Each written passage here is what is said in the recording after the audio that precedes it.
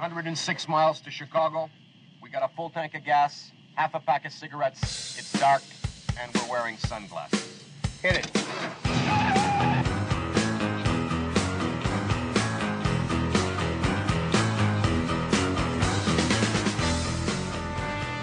What is the most inspiring thing I ever said to you? Don't be an idiot. Changed my life. Whenever I'm about to do something, I think, would an idiot do that? And if they would, I do not do that thing. Once again, we've got our friend from military intelligence. Can you tell us what you've found out about the enemy since you've been here?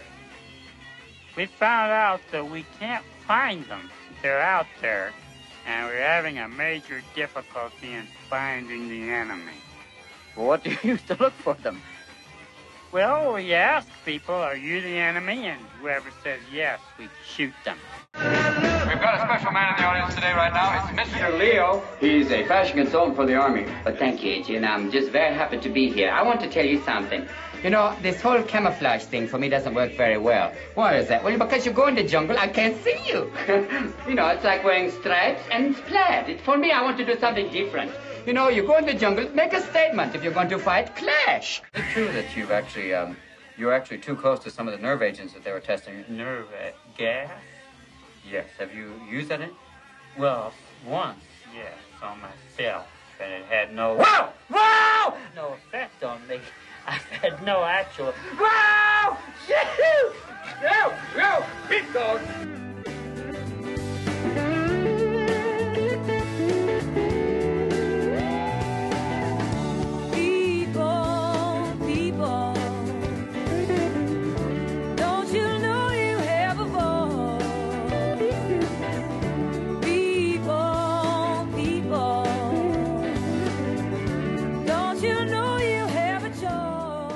Good afternoon. This is Lou Benninger, and you're listening to No Hostages Radio.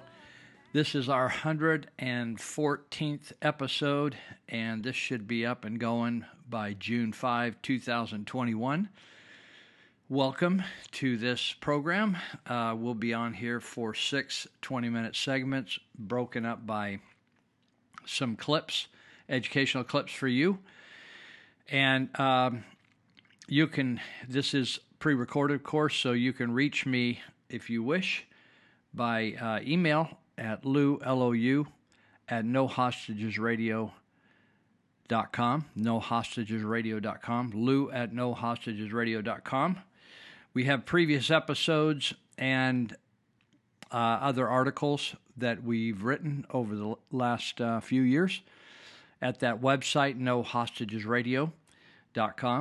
You can also obviously get other podcasts from your podcast source. However you got here, not sure how that is, but looks like you made it. You can also reach me by phone, 530-713-1838, 530-713-1838. You can text me or just dial me up. I am on the left coast of Northern California in Yuba County, so if you want to talk to me live, you want to take that into consideration. But I probably will answer the phone if I'm not on the other line. I will answer the phone anyway because I work with a lot of people that are needing a quick response. So let's see. I want to mention right away that in just a few days, the sign-ups or registration or tickets, whatever you want to call it, begin for, now I'm having a brain fade here, General Michael Flynn. And Michael Flynn's going to be at Church of Glad Tidings in Yuba City on July 16th. That's a Friday night. But the way you can get to it, you'll have to go on the churchofgladtidings.com website and buy a ticket. And so there is a VIP meeting from, I think, let me just get over here and see if I can pull it. There's a VIP meeting from 2:30 to 4:30 with limited seating where he'll talk a little bit, but there'll be questions and answers, and there'll be picture opportunities with the general.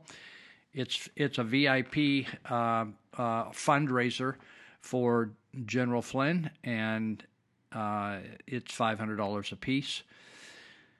At the main event at 6 o'clock, called a Patriots Rally, it will run from about 6 to 8:45. The cost is $20 per seat. So at 3 o'clock on June 8th, not July 8th, but June 8th, you can start ordering your tickets online at churchofgladtidings.com. And then just hit on events and then scroll down to General Michael Flynn. Click on that, and it'll explain the details. And it'll have, it doesn't have it today, but it will have it then. It'll give you the options on how to get hooked up. Also, we're not doing it through Church of Glad Tidings, but because they have a nice venue at Calvary Christian Center at 2620 Colusa Highway in Yuba City, Michael Flynn wanted to host a veterans honorary breakfast, and that is at 8 a.m. in the morning of that same day, July 16th, 8 to 10:30. So at Glad Tidings are not booking the veterans breakfast. So I'm going to give you a phone number. If you're a veteran, you'd like to attend that, that's at the request of Michael Flynn. It may very well be a free breakfast, but I'm not speaking for the Calvary Christian Center people. But the number over there is 530-673-6035, 530-673-6035. If you're a veteran, you are cordially invited to that event, breakfast from 8 to 10:30. Should be an amazing time. So that's coming up, and I hope you can take advantage of that. Now, you may be able to get onto that breakfast right away, but the Michael Flynn evening meetings you can register for those in just a couple days, 5 more days, okay? No child care available on that Friday night, so you'll need to make arrangements some other way. There will be some other speakers that are being lined up. Len Wood was sort of a tentative, but I still don't think I don't know that he's committed yet to come. Len Wood, the attorney that has worked with President Trump. Okay, let me go back to my page here, and we'll get started. Let's see, it seems like there's some other things that, I want you to take it. We just had the Free and Brave conference here a couple weekends ago, and we had many speakers from the medical arena of life, and many speakers that were expert in vaccinations and in labs and in how to take a virus and increase the function of it to attack human beings, that type of thing. So if you missed that, or you saw part of it and would like to listen or re-listen, or you missed a couple sessions, you can go to churchofgladtidings.com, and they should have those sessions up on the website by now. Also, let's see. Also, here we were having a meeting with the Freedom Coalition, and you can go to that website at freedomco.net. It stands for Freedom Coalition Network. It's a coalition of a number of counties in the North State, and actually the whole state's welcome, but we focused up here because trying to solve problems up here. And we're interested in knowing that the leadership of freedomco.net, we're interested in knowing what businesses are hassling customers and what businesses are hassling their employees.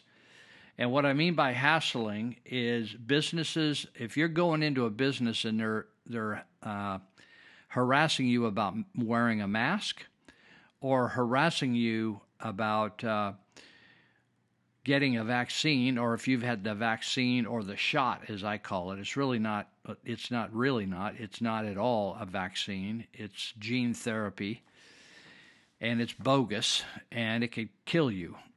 And in fact, today, I think on one of the clips I'm playing you today is about a BBC, British Broadcasting Corporation, news lady 44-year-old lady, I believe she is, caused her to have blood clots in the brain, and she died. And she was healthy as a horse, super healthy, an athlete type person. So what we're trying to do is we're going to begin to make a list on our site at freedomco.net of businesses that are problem businesses in our community that harass the customers over masks or shots. So if you have that problem, and or whether maybe it's your business you work at and they're harassing you over masks or shots, let me know. And we're going to post, we won't post your name, but we are going to post the business and what the scoop is over there. So if the business is wonderful and treating people cordially and back to normal, great. But if they are harassing you and insisting on masks and troubling you, we want to know about it, and we're going to post their names on the Freedom Co. website per county. In other words, Yuba County will have theirs, Sutter County theirs, Nevada theirs, right?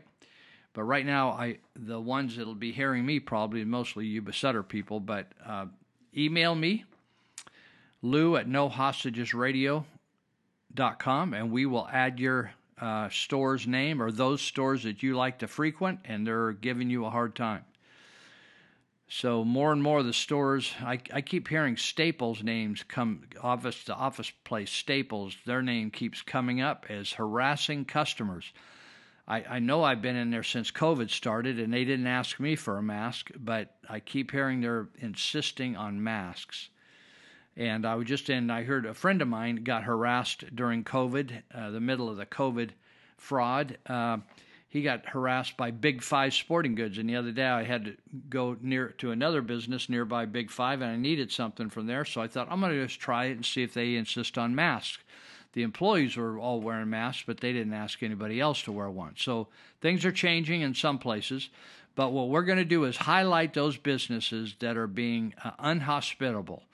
So if you'll email me, or you can text me at 530-713-1838. You can just say the name of the business. You don't have to give your name of the business, and the problem, right?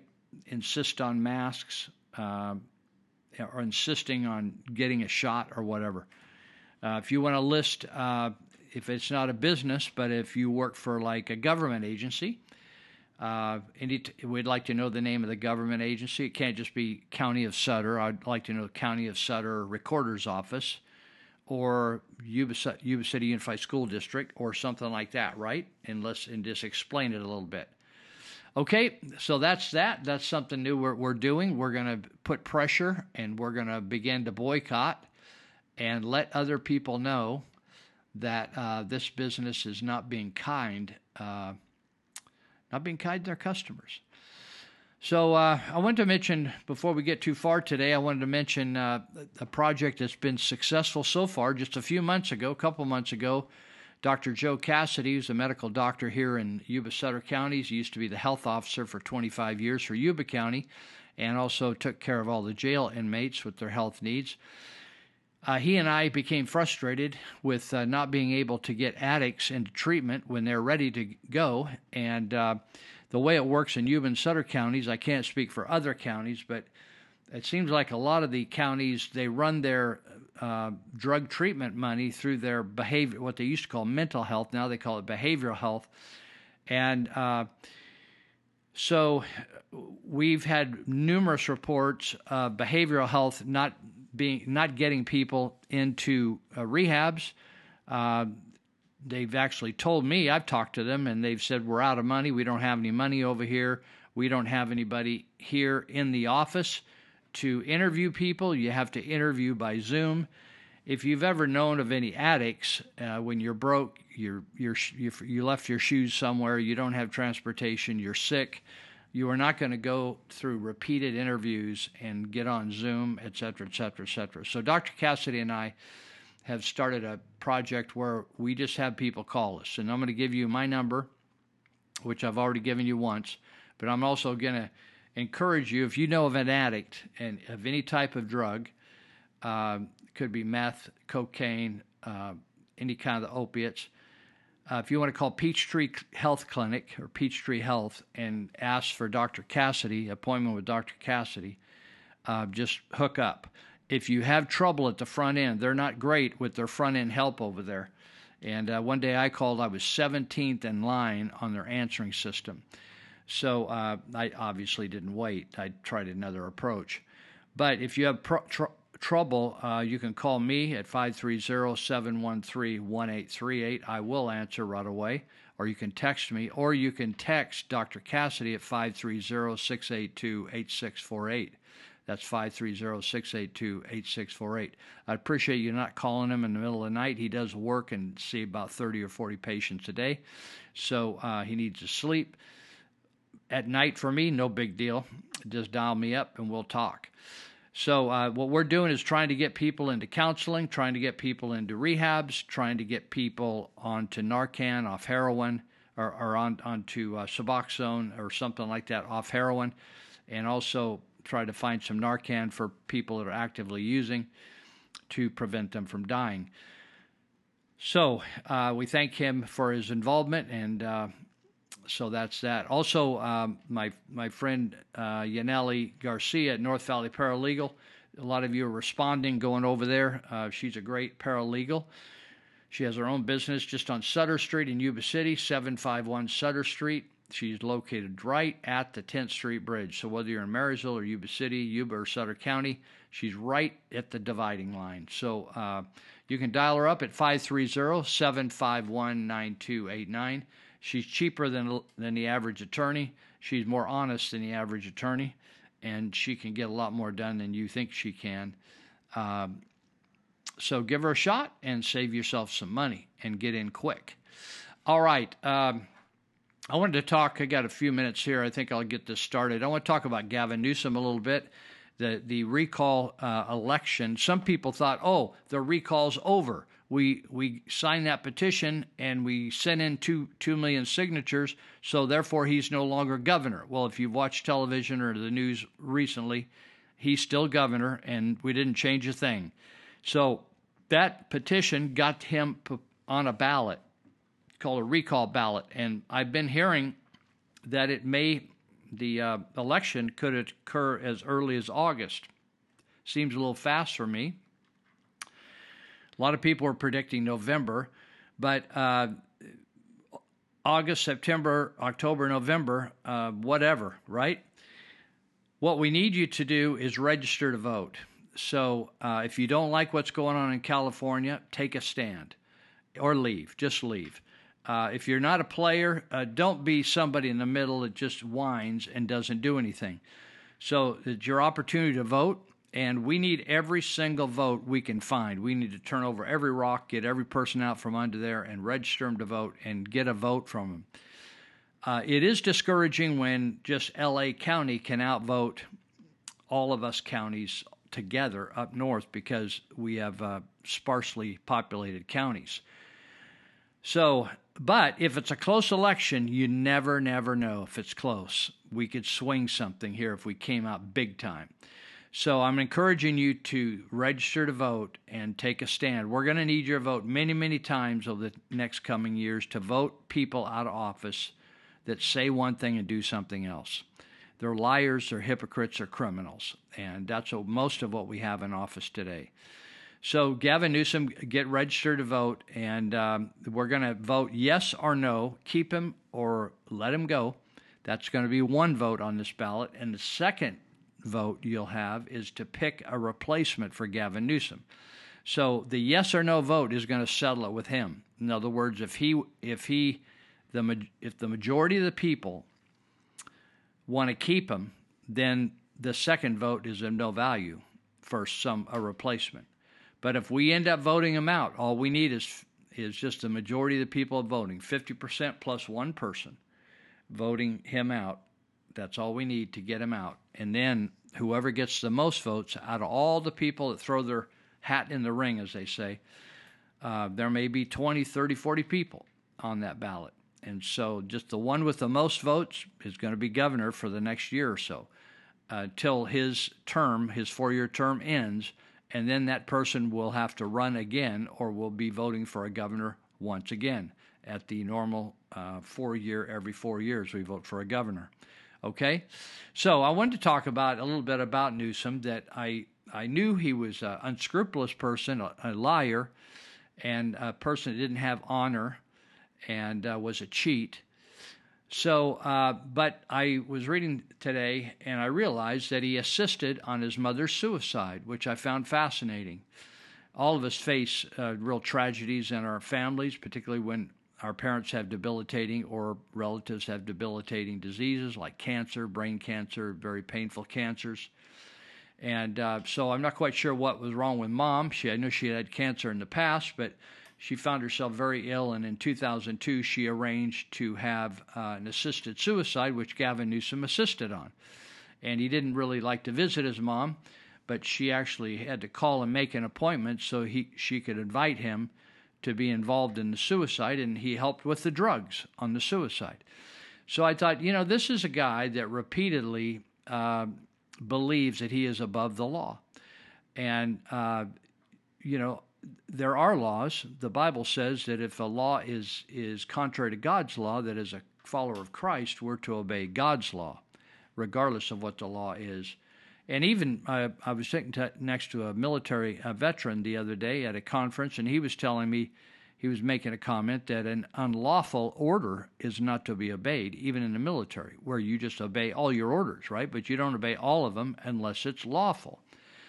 So we are people in the United States. We've been people of the law, and but some people feel they're above the law, and sometimes people that are very powerful politically, or they have a lot of money or something, they just think the law doesn't apply to them. It applies to the poor people or the small people. And so I'm going to give you a couple examples of why Gavin Newsom is just the person he turned out to be. And we saw it coming, but we never thought we'd be run by a dictator in California. We'll be right back. In her eyes, so he does just what he wants. Took for granted, 'cause she's so kind. Dinner on the table at 7:05.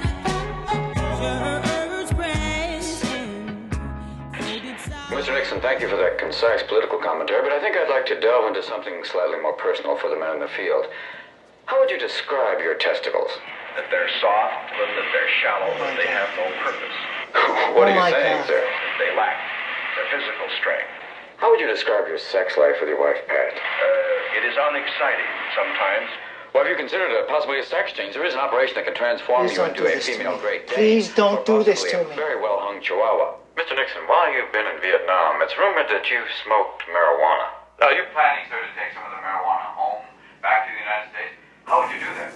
By plane, by helicopter, and also... Pennsylvania, what's going on? Okay.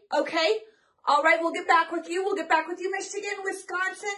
There's some, okay, let's look into this. We want a fair election. Georgia, we're doing a recount in Georgia. Someone's coming into the room. Hold on. Hello. Hi. Hello. Hey. Hi. Can I help you? Yes. Hello. Hi. We are gonna call it. Okay. We're gonna wrap this thing up and call it a day. Okay. What? Call what?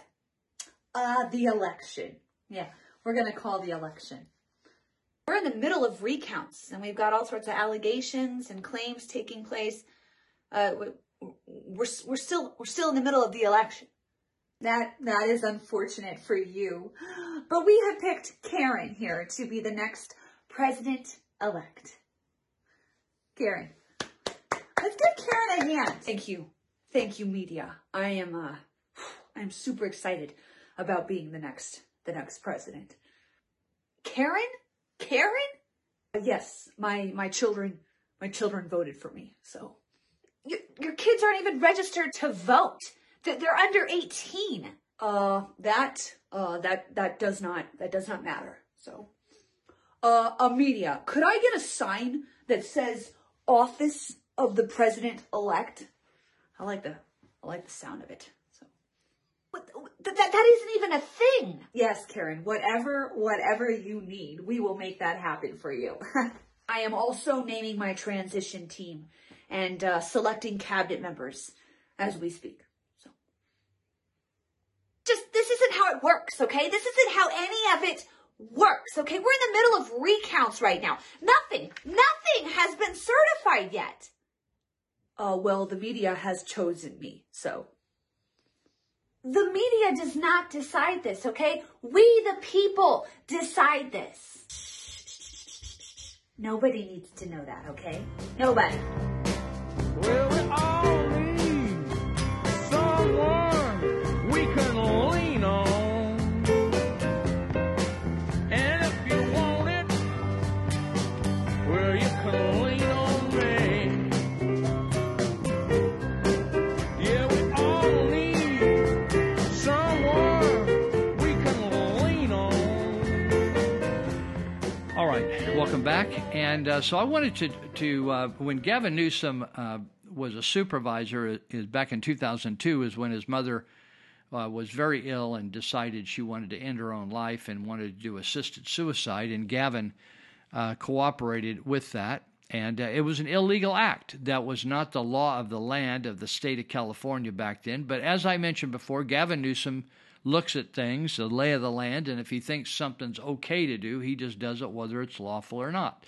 The other thing he did while mayor was he just decided to start marrying people of the same sex.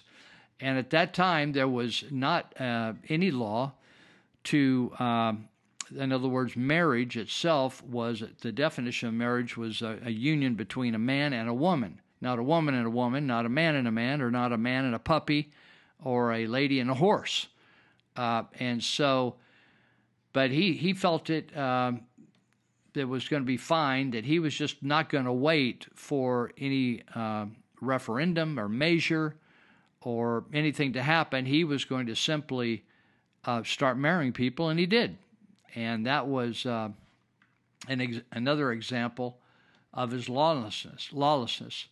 Another area of his lawlessness, although they're really, if you commit adultery, you are unfaithful to your wife.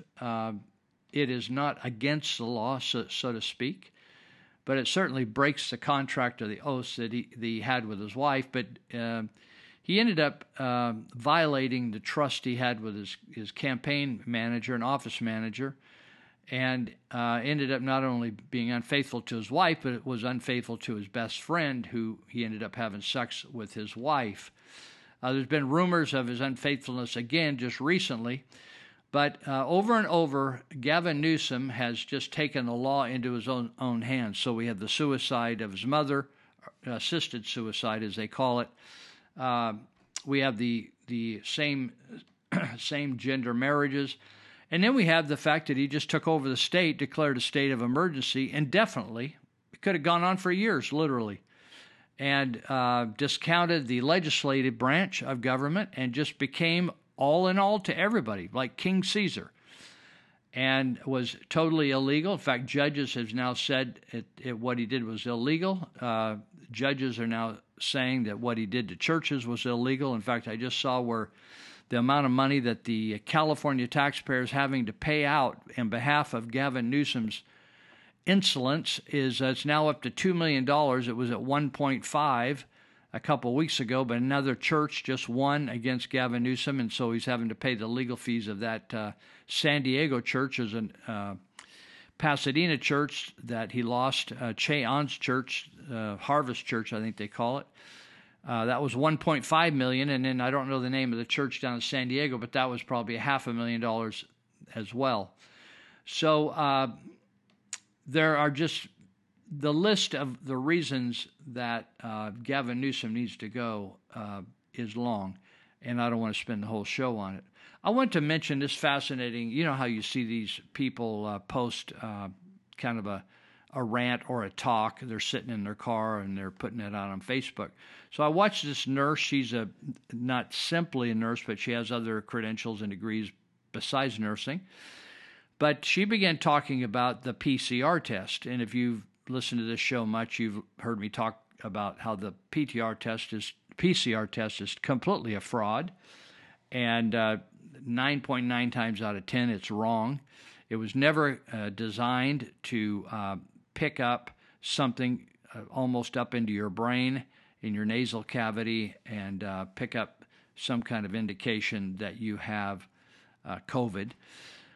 But they used it anyway, and they used it falsely, and they Mickey Moused around with it. And it's about how they spun it in the lab, and I don't have time to talk to you about that. If you don't know about it already, it doesn't really make any difference. But this nurse showed the wrapper on 2 different PCR tests. The swab comes in an individual wrapper, and at the end of the swab, it has some chemicals on it. And the chemical it has on it is a chemical called ethylene oxide. And so it says sterile. It says this is a sterile item, and then it has sterile hyphen ethylene oxide, or EO. If you look up the EO, it's ethylene oxide. Well, if you look up ethylene oxide under the EPA or Food and Drug or anything, it's a cancer-causing material, and you shouldn't be putting it in your nose or sniffing it. It talks in the EPA, Environmental Protection, to don't inhale ethylene oxide. And what they're doing is this product is on the end of the tip that's going to be closest to your brain and sticking it all up into your olfactory system. And it has all kinds for women. Of course, everybody, women, men, they have unique types of cancer. Women can have a number of types of cancer, but certainly breast cancer. Men, a number of type of cancer, but also testicular cancer of the testicles. And bad news. These are both of these swabs were made in different corporations or companies in mainland China. Just so amazing. Isn't it so amazing how all the personal protective equipment, the PPE supplies, all came out of the country that created this disease or virus in a lab and sprung it on the whole world. And they had the corner on all the solutions, on the mask and all that kind of stuff. So ethylene oxide, if you're in the medical arena and you know where the swabs are, check it out and see whether it says that. See whether it says sterile hyphen EO, and then go look at the asterisk on what EO means. It's ethylene oxide, causes cancer and causes lots of other illnesses as well. And you're shoving it right up next to your brain is where they're doing it. Bad news, really bad news. I just think, there's just nothing positive. There's nothing good coming out of this terrible, terrible fraud that's been perpetrated on the American people. And I wanted to read you something that Candace Owens put out on a tweet, it sounds like. It's Candace Owens at Real Candace O. She says something I've been saying for months. Not that I was smarter than her. She's probably been feeling the same thing. We disagree. That's all. But I've been getting in trouble for saying it up here in Yuba County, and got called into court for saying these type of things. So she said firing Fauci does not go far enough, because people are talking about firing Tony Fauci right now because he's a liar and a fraud. She said firing Fauci does not go far enough. Anthony Fauci needs to be tried and put into federal prison. Now, there you go. Now, she didn't say kill him. Other people are saying they need to have Nuremberg trials because of crimes against humanity. Listen, when hundreds and thousands of people have been killed by this virus, and Tony Fauci was involved in the Wuhan lab to create the virus, that's problems. So she says Anthony Fauci needs to be tried and put into federal prison. He ruined millions of lives by depression, bankruptcy, suicide, and he preyed on children by discontinuing schools. He and many others, that'd be Dr. Lou in Yuba County and Sutter County, that's our health officer here. He and many others, all the health officers in all the counties, have taken part in the crime of the century.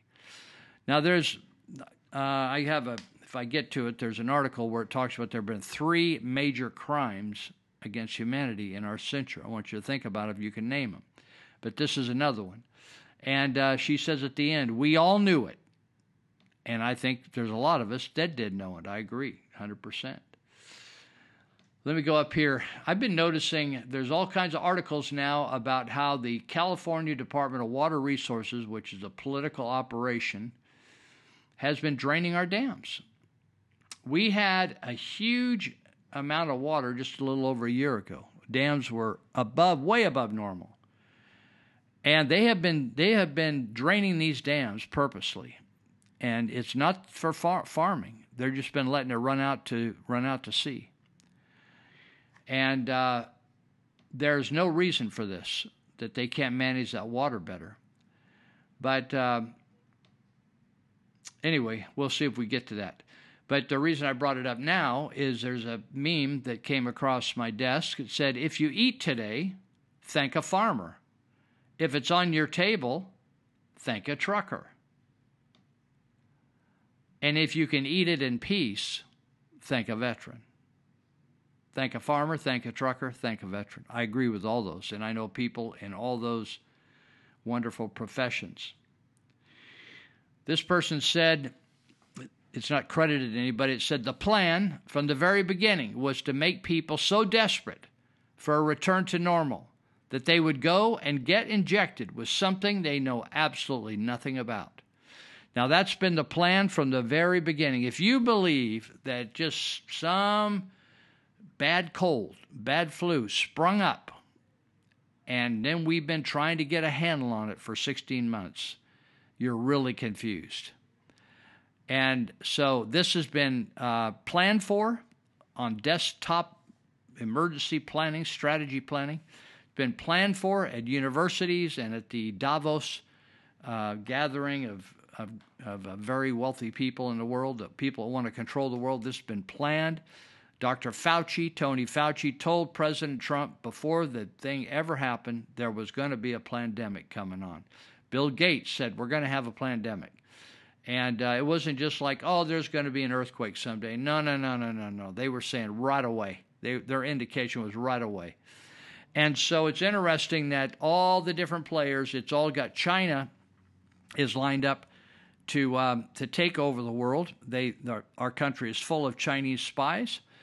They have paid off, ripped us off. They aren't bright enough in their own country because of totalitarian control. They don't allow their people the freedom to explore and experiment and come up with novel ideas like they can in the U.S. So they just come over here and steal the ideas, or they pay people they buy the ideas from people that steal them from their employers. And so there's one theft after another theft after another theft that the Chinese are just stealing to rip us off. And this entire plan for COVID was upside-down medicine. The medical community lied to the people. I don't know when the people of the United States will trust the medical community again. I certainly don't, except a few close individuals I know. But for them to hold their mouths, even though they knew this was crazy, they kept their mouths shut because they don't want to lose any money. So they'd let people die of COVID without any simple thing. Like you could go down, we were talking yesterday, I was talking to some guys, and I said they buy feed and they buy, they go to these ranch wholesale places. And I said, you could have bought the cure to, you could have gone down to the feed place and bought ivermectin, which is a feed to kill parasites in animals, and it'll kill in humans as well. You could have taken ivermectin, and you could take in Z, D, and A, which is very cheap, and you could have killed COVID overnight. Hydroxychloroquine would have worked as well. You need a prescription for that. But what the medical community did, if you really, really thought they cared about you, they would have told you how to take care of yourself and what? Build up your immune system. Stay healthy, right? Be healthy. Stay healthy. Your immune system is the greatest thing created to stop diseases that enter through your nose or mouth or eyes or whatever. And you want a strong immune system. If you have a weak immune system, then something can take hold. So all the public information officers, there's one in every county, there's hundreds of them in every state. You'd think that they would have come out at the behest of the local health official and said, please, stay strong on your vitamin C, get plenty of sunlight, and embolden that sunlight with vitamin D. Take zinc, and keep some. We'll help you get hydroxychloroquine, or we'll help you. You can go get ivermectin, and there's all these products that you can take. Instead, they lied. They didn't even want to bring up anything you could buy from a feed store, right? They lied about hydroxychloroquine, which I took clear back in 1989. I was taking hydroxychloroquine. It's a malaria prophylactic. They lied about that. They forbid people from using it. They kicked doctors out of their jobs for treating people using hydroxychloroquine. Why did they do that? Why would hospitals do that? The hospitals wanted people to be admitted, because when they admitted somebody, they got $16,000 bonus from the federal government. If they put them on a vent, which would probably kill them, it was a poor prognosis or diagnosis, or it was a poor suggested cure that you put people on a ventilator. Most people who got put on a ventilator died on a ventilator. But when they put them on them, they got a $39,000 check from the government. So the whole thing was designed to feather the nest financially of the hospitals, feather the nest financially of the big box stores, screw over the small-town doctor, screw over people that were just trying to stay healthy, and scream that hydroxychloroquine had never run any tests on it. The beauty of the internet is we have recordings of these doctors saying just the opposite 10 years ago of all they're saying now. Same thing with global warming, climate change. It wasn't too long ago they said it was going to be freezing now. So it's just on and on and on it goes. We've been ripped off. We've been lied to. We've been manipulated. Everything that was done in the name of health was done to make us sick and to create fear. This has been a huge. Let me just see if I wrote a note down here. Let me see if I can find this piece of paper. I don't know whether that's probably blew off. I got fans blowing around here. There's another term for it, but basically, I would say that the entire production, the COVID production, was designed to create incredible fear. Do you remember those early terms back in part of 2020? You remember COVID was going to be extremely contagious and extremely deadly. And Ferguson, Dr. Ferguson from the Imperial College in London said that in the United States, there were going to be 2-point-some million deaths, right? And he's the one that came up with this social distancing nonsense while he was having sex regularly with somebody else's wife, and obviously they weren't keeping social distance. They were popping by each other's place all the time. So, these people are liars, they're criminals, they are not interested in your health. One thing I realized out of this is the CDC, the Centers for Disease Control, and the World Health Organization are crooks. They're crooks. And in fact, there's a 60 Minutes program on the swine flu in the 1970s. I can't quote you the date, maybe like 1974, 72. There's a great Mike Wallace interviewed all these top guys in the CDC, and I'm telling you, these guys, you can look in their eyes and you can tell they're lying. And they gave a supposed vaccine out that paralyzed people, and people never walked again. I mean, they never walked correctly. Some people walked with braces on their legs. They had steel braces back then. And totally healthy people, not old people, young people, middle-aged people, working people, destroyed their lives. And they sued the government back then and got millions and millions of dollars. This has happened over and over and over again, people. India and Africa are both suing Gates. They're suing all kinds of pharmaceutical companies because they've damaged young females They've caused them to be sterile. They can't have children, as well as cause them other physical maladies. This has all been a sham, a fraud. There's not one thing honest about any of it, from the government giving money to the county supervisors. The county supervisors, they judged stopping this nonsense not based upon health, not based upon stopping the danger and stopping people from going bankrupt and shooting themselves in overdose. They based their decision to stop the nonsense based upon when the last check would come in from CARES, the CARES money from the government. Now, if you want to look at where people's hearts are at, you've got to look at that. When they're basing their decision on when we're going to open up the county, on when we get our last check, to hell with people shooting themselves, cutting their throats, climbing in front of a train, whatever they did, shooting themselves, however, jumping, hanging themselves, all the ways people kill themselves. That would be our supervisors. Waited for the last check till they squeezed every nickel, every single nickel out of it. Then they're going to stop. Be right back.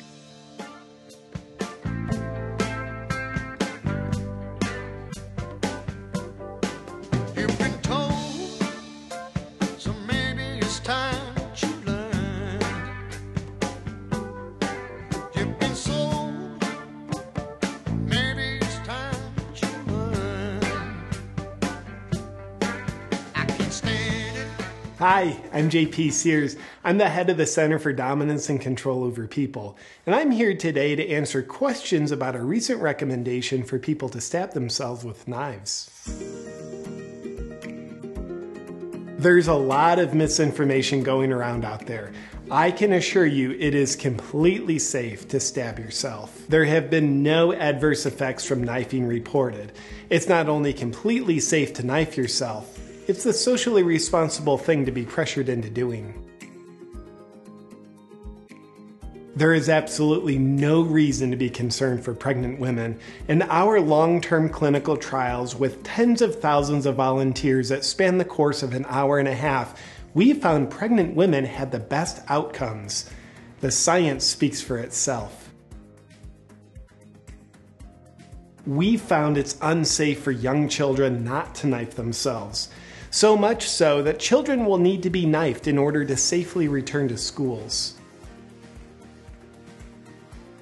We've heard reports of profuse bleeding and even internal organ damage in some cases. But the knife manufacturers have looked closely and caringly at these cases and have found no evidence that these adverse reactions are in any way linked to knifings.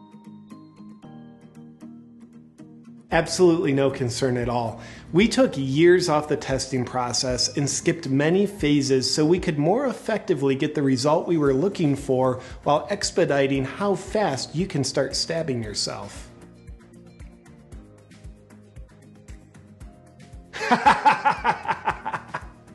That's preposterous. Knifing treatments have been scientifically developed to help people have safe, protected lives. Population's going down. This clearly means we need to get more people knifing themselves quicker for their protection. Our new knifing guidelines are based on the science. It's really that simple and not to be questioned. And in fact, it's so important that people don't speak out or raise sensible questions that our partners at Big Tech will censor those people/Republicans for inciting violence if they try to prevent people from stabbing themselves with knives. We even care so much, we've gone to the extent of censoring doctors for speaking out against it. We feel people need to be protected from physicians who are operating under the oath to do no harm. We're very excited to report that the knife industry's mandate to use a knife to stab oneself has generated over $25 billion in profit thus far. This is very surprising. We didn't anticipate any profit when we laid out our business plan. And the profit goes directly to knife manufacturers. No, just follow the science.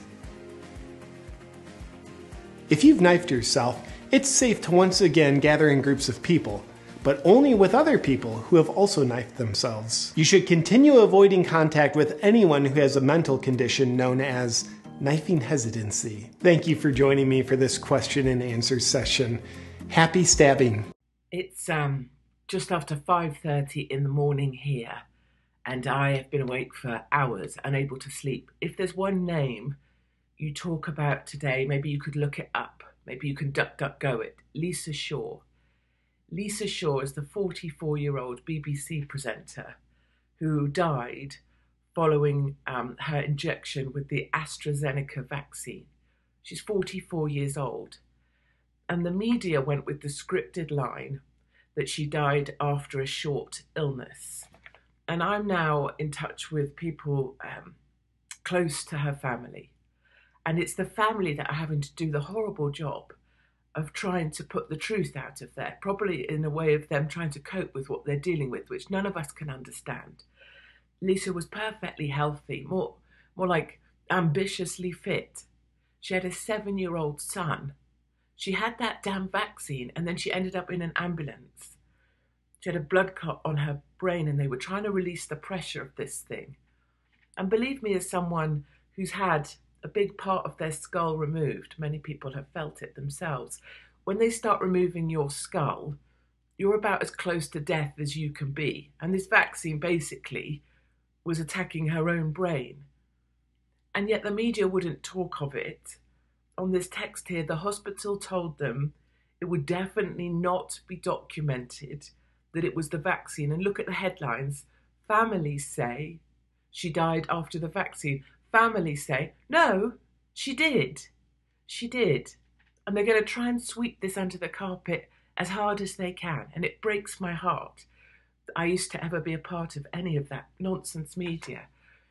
So let's remember, it's not a statistical thing. They say, oh, but the risk is still really low. Out of 32 million people that have had it, only 303 people have had issues. I don't care about your statistics. A 44-year-old lady, a brilliant lady, a daughter and a wife and a mother of a 7-year-old child is dead, had part of her head removed because of a vaccine that is at best experimental. And here in America, they're starting to hand out lottery tickets so that you can win $1 million if you have this thing. So please don't comment about what I've been saying. Please don't feel the need to put this anywhere. Just state the name, Lisa Shaw. Please look it up. And please understand that her family know and were with her that the vaccine was responsible for the death of this brilliant, brilliant woman.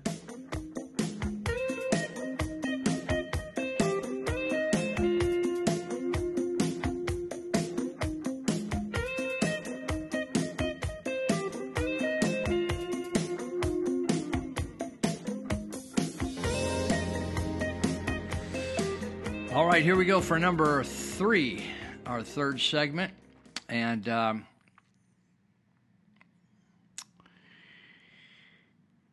let's see. Oh, here we go. This on the 4th, which it's close by. I'll probably be on the 4th before I finish this whole broadcast. On June 4, that stand out for you internationally? Well, on June 4 in Beijing, a bunch of students began to camp on Tiananmen Square. That's equivalent of Red Square in Russia. And it's acres and acres and acres, huge square there. And all these surrounded by government buildings. And same way in Beijing, you have what they call Tiananmen Square. And so students that had been pleading for more open society, more of a democratic society, more freedom, they began to come out there with their tents and they camped there as a big protest. It was a nonviolent protest. And so thousands of them showed up. I've been to that square many, many times.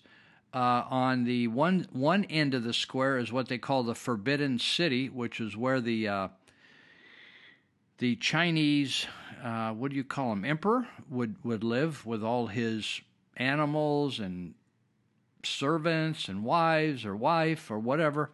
They have preserved these amazing buildings. I've gone through the Forbidden City many times, and it's an amazing thing. But it's right on the end, and if you see pictures of the Tiananmen Square, at one end you'll see a massive photograph on a wall of Mao Zedong, and that is on the wall of the Forbidden City when you see it.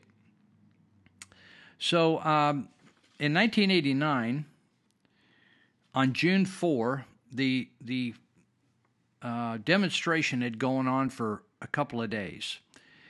And there had been speech after speech, singing, speeches, all kinds of stuff, chanting, all that kind of stuff. And so finally the government got fed up, and there was a guy named Li Peng, P-E-N-G, L-I-P-E-G, and he now is known, although he's been dead for a number of years, he's known as the Butcher of Beijing. And so it just so happened, I wasn't that tuned in back then to what was going on in the world, but I heard about Tiananmen Square, but I didn't think much about it. I didn't know where, I didn't know who's who in the zoo. So I got involved in smuggling Bibles about a year before, or 6 months before. I was flying back from India, and I stopped into Hong Kong to meet some people there, and that were smuggling Bibles from Hong Kong into mainland China. So I wanted to learn how they did it. So I did that for a week. Then I came back, and we started bringing teams from California. And so we used to just go across the border, and then we met a guy that said, I want to take you by train. We're going to go overnight train, sleeper train. We'll go to Beijing, and we'll drop them up there. So we went up there, and we stayed in a very nice hotel, very inexpensively. Back then, people were all riding bicycles, hardly any cars on the road, millions of bicycles, all one color, black. And when we got to the hotel, he said, look up on the wall. And they were concrete walled hotels. And up on the wall, there were like pock marks where, I don't know how they got there, but he said, those are bullet holes up there.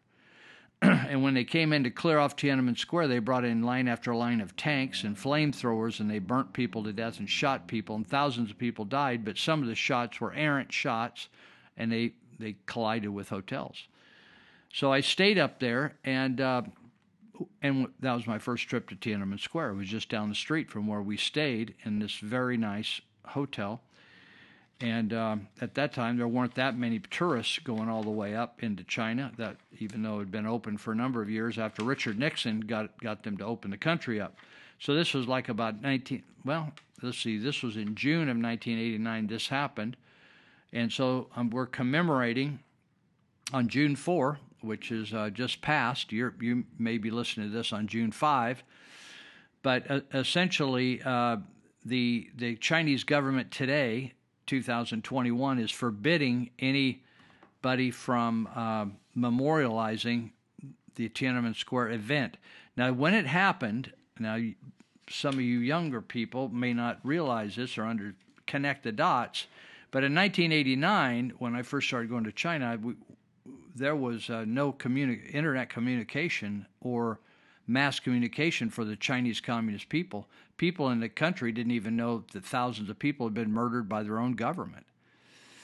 We did in the West because there were some Western and foreign news people in the city and they actually smuggled. In fact, I have a large graph of we call him Tank Man. He's a little Chinese guy, and he walked out where all these tanks are parading one behind another in single file, and he walks out and stops them single-handedly.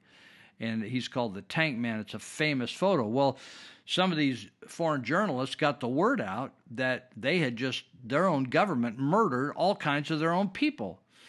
And so June 4 is usually in Hong Kong, which used to be run by the British, up until about 1997, I think, or 96 or 97, they turned it back over to the communists. But they used to have a demonstration, a peaceful demonstration, to memorialize grieve the loss of those pro-democracy students every year in Hong Kong. So now they are forbidding that. Since the Communist Chinese have moved into Hong Kong, even though it was one country, they called it two systems, one country. Hong Kong was going to be left to be capitalist, and people could fly in there and not have to get a bunch of different visas, but you do have to have a major visa to get up into mainland China. So there was one country, two systems. But when they started to have these riots during the Trump administration, there was all these pro-democracy riots, and the reason they did that is they felt emboldened by a U.S. president that would support them. And but what the communists did is came down. They shut down those riots. They arrested people, beat up people, raped women, young protesters, female protesters, and now they're saying that no one is going to be allowed to protest. And nobody protests like the Chinese can protest. They put on a legit protest.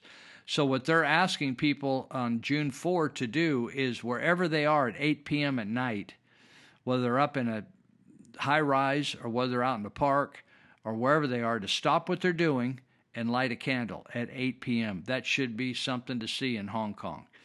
And they also want people on June 4 all throughout Hong Kong to dress in black or mourning. So June 4, every Chinese person in Hong Kong that's supportive of those that died on June 4, 1989, they want them to dress in black. And they said write, with a pen or a marker on your light switch 6-4 or \4. And so every time you go to flick on the light, to remind you of the loss of those that people gave their lives for freedom. A lot of people have been taking freedom for granted in the United States, and they've rightly considered it free. Free. Freedom's free. Doesn't cost a thing. Don't have to do anything for it. Don't have to vote. Don't have to put out a flag. Don't have to support the right causes. Don't have to turn people in when they do the wrong thing. And you can just get it for free. Those days are over. And the Asian people know very well what it costs to be free. So right now, I've been in contact with Vietnam almost on a daily basis. But Vietnam right now, they have shut down every business in the nation except for banks and supermarkets or stores. All the shops of Vietnam, if you've ever been to Vietnam, there's just millions of little tiny shops and, people selling stuff along the road, vendors, cooks, all kinds of stuff, nail shops. It's just amazing. I don't know how people are living over there or how they're even eating, but they've had most of the year. Some businesses have been shut down all 16 months, but now they've literally gone. One of my friends who runs a business in Saigon, small business, a salon type business, hair, makeup, nails, all that kind of stuff.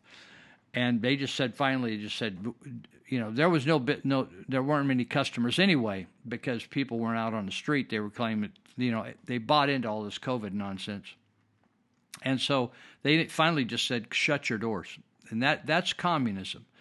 And so what we got a taste of here in the last 16 months with Dr. Liu, our health officer, is communism. That's just straight communism. The terms they used were communistic. Lockdowns, standing separate. You can't talk to people. You have to stand separate. They tell you how to stand in line. All those militaristic managed things. In fact, a guy that I know over there is from Seattle, Washington. He's stuck in Vietnam. He's supposed to actually leave Vietnam and come back in and get a different type of visa, but they can't let him leave because of COVID. And basically, he just describes that they're going door to door and getting very hard-nosed about staying in your house.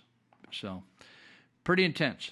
So that's what's going on. So this is on. If you want to remember the Tank Man, you can look it up on DuckDuckGo or something. Read up on Tank Man. It's pretty inspiring. Nobody really knows what became of him. He probably was killed by the communists. And but you might watch on YouTube or some BitChute or something on the results. There'll probably be millions and millions of candles lit at 8 o'clock at night on in Hong Kong. Now, let's see. What would it be? It should be 15 hours ahead of us. So I'll have to think about it. That might be happening right now, since right now on my time it's, let's see, 5, 9. Oh, yeah, it's already happened. It's already happened over there now because they're 15 hours ahead of us. Okay, because I'm doing this we're about 10 o'clock here tonight, so that would be, they've already done it, and so hopefully somebody recorded it and they'll put it up on, it's going to be powerful because it's a beautiful city and maybe one of the most beautiful cities in the world, the cleanest cities, most modern cities in the world, and pretty cool place. Okay, so I wanted to, we got about 7 minutes here in this segment. I want to read a post that someone did out in Wheatland, California. That's a small rural area just south of south part of Yuba County. Yuba County is one of 58 counties. So this is a parent of an 8th grade student. She says, "Hello, Bear River 8th grade parents. Does anybody else have a student that has struggled with learning and school during COVID and is now not being allowed to walk for the graduation ceremony?" In other words, get to go up on the stage, right? "My son has been in academic intervention for at least an hour a day for as long as I can remember." In other words, you understand, this is a new term to me, this academic intervention. So that's extra help after hours, right? So she said, "My son's been involved in needing extra help for an hour a day for as long as I can remember. When COVID started, however, not only was in-person learning stopped, but also his academic intervention services changed drastically. Now, instead of having an entire hour after school a few days a week, or an entire class period each day, academic intervention via Zoom was offered on Mondays only for just 45 minutes to 1 hour. And that's all you got for the whole week. 1 hour. The lady, or the person, I don't know if it was a lady or a guy, this past year and a half has been hard on all our kids.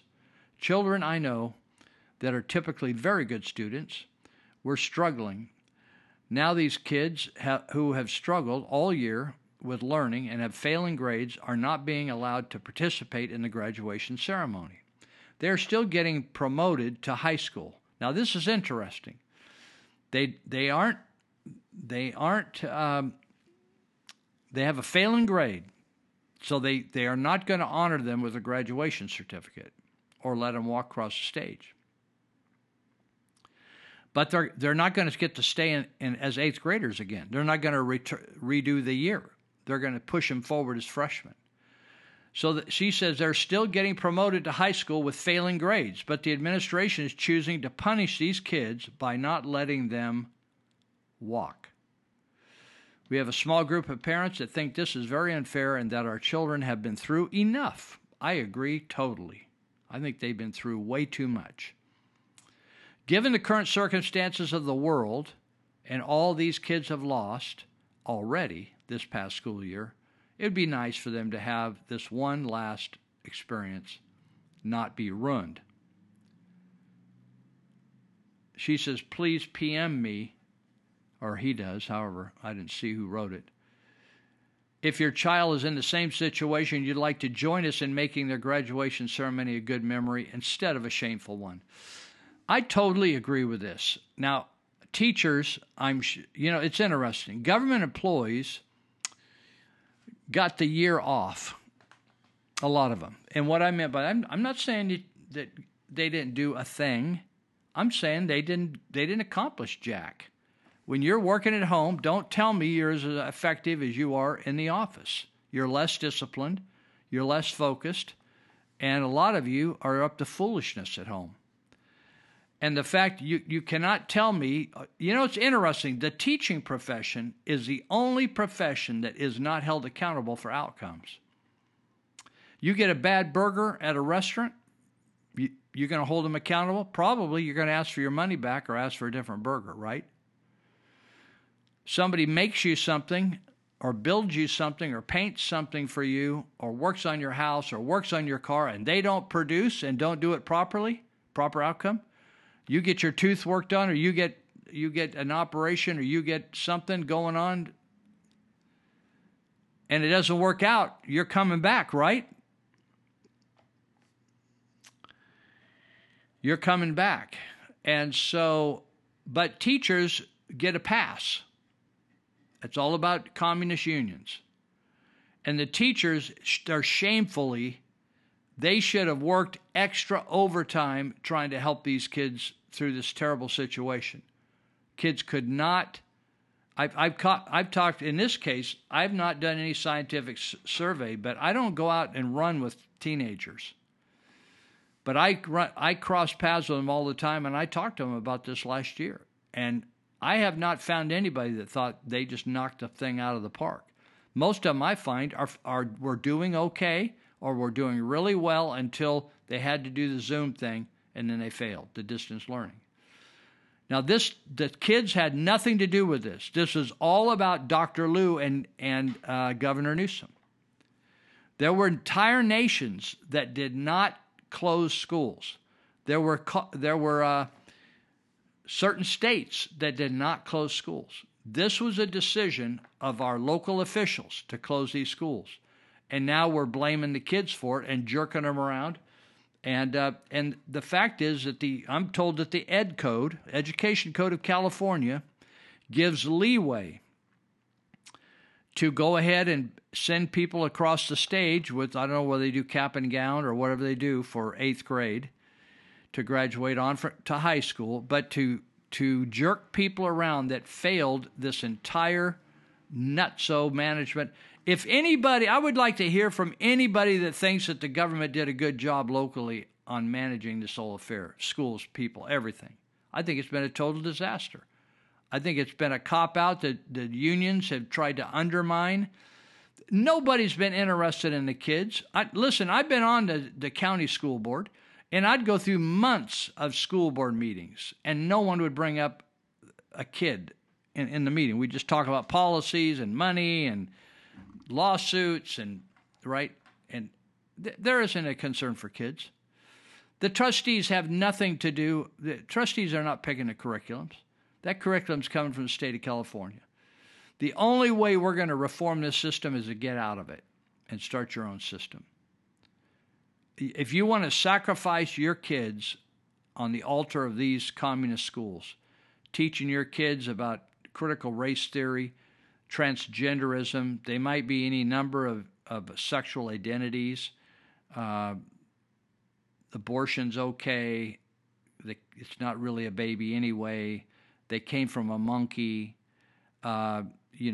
somehow whether they drink a soda out of a can, they're going to kill the earth. It's just a bunch of nonsense. Most of what's taught is just absolutely drivel. It's just drivel. And you could teach your kid more in a half day than spending full days at school. There are ways to sort that out. We'll talk about it maybe later.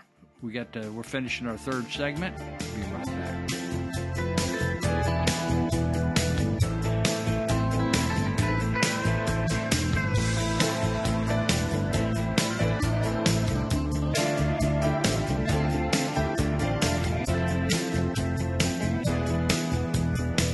Well, let's focus a bit more on the circumstances surrounding the death of Jeffrey Epstein now. The official coroner ruled it a suicide, but there are a number of others who doubt that explanation, including our next guest, Dr. Cyril Wecht, a forensic pathologist with 60 years' experience. Dr. Wecht, welcome to the programme. As someone who's been involved with prisons and prison reform for a very long time, what did you make of the court case involving the two guards? I think this is a cop-out situation for everybody. I believe that they decided not to proceed with disciplinary action, suspension, or termination of the guards' employment because their attorneys would have fought this and they would have gotten into details and had to have discussed the entire situation, the environment in which Jeffrey Epstein was found dead. So this is one of those deals where everybody walks away, and there's no further discussion for public disclosure. And these two guys walk away, 100 hours of community service, like some kind of minor drug offense, and will never learn why, just 15 feet away, as they sat from the prison cell of Epstein, that they failed to notice anything, why they failed to check on him every 30 minutes as they were supposed to do. We'll never know that. Now, so everything continues to be covered up. You're clearly not satisfied with the outcome. What would you have liked to have seen happen? What I would have liked to have seen happen was, not because I want to be harsh on these guards, but I would have liked to have heard their explanation. How is it that you failed to do your job? You knew the person you were dealing with. You knew the importance of this individual. Your prison had housed some major figures, Chaparral and Gotti, John Gotti, the mafia king, here at your prison. This isn't some cockamamie two-cell prison in West Overshoe, Wyoming. This is a major prison. How come you did not do this? How come the camera was not working in the cell? How come the camera wasn't working outside the cell? How come all of this was not handled in the most basic and simplistic of fashion? That's what I would like to have seen. Dr. Wecht, clearly you're extremely suspicious about what happened, as are a lot of people. Do you have any personal feeling, inclination about why this was so incompetently handled? Yes, I do. I think it's part of the entire sham operation. Who's in ultimate control, I don't know. And it isn't like one person is sitting up there controlling strings onto puppets. The word goes on, the message goes out, many people become involved, and then it's a follow-up, as we have seen with other matters of great importance, like in this country with the JFK and RFK and MLK assassinations. So that's what I believe. I believe that it's a cover-up, and that's why Epstein was never going to be allowed to live and come in to testify.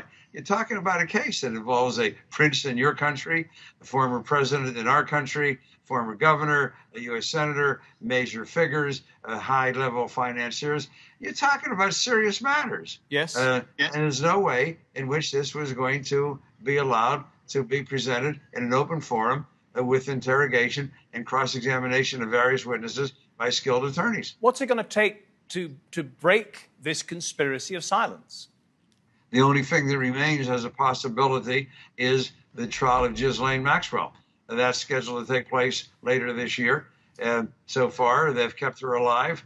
Let us see what happens. She can't work out, it seems to me, any kind of a plea bargain at her age. So what difference does it make if it's a 40-year sentence or a 20-year sentence? She's not likely to survive. So let us see. I'm sure they're going to find a way to cover it up, but we'll see. Wow, that's an extraordinary prediction from a man with 60 years' experience. Do you think that she's going to make it to trial? I think it would be too heavy a load for them to cover up if she somehow inadvertently died or accidentally died or was murdered by another inmate.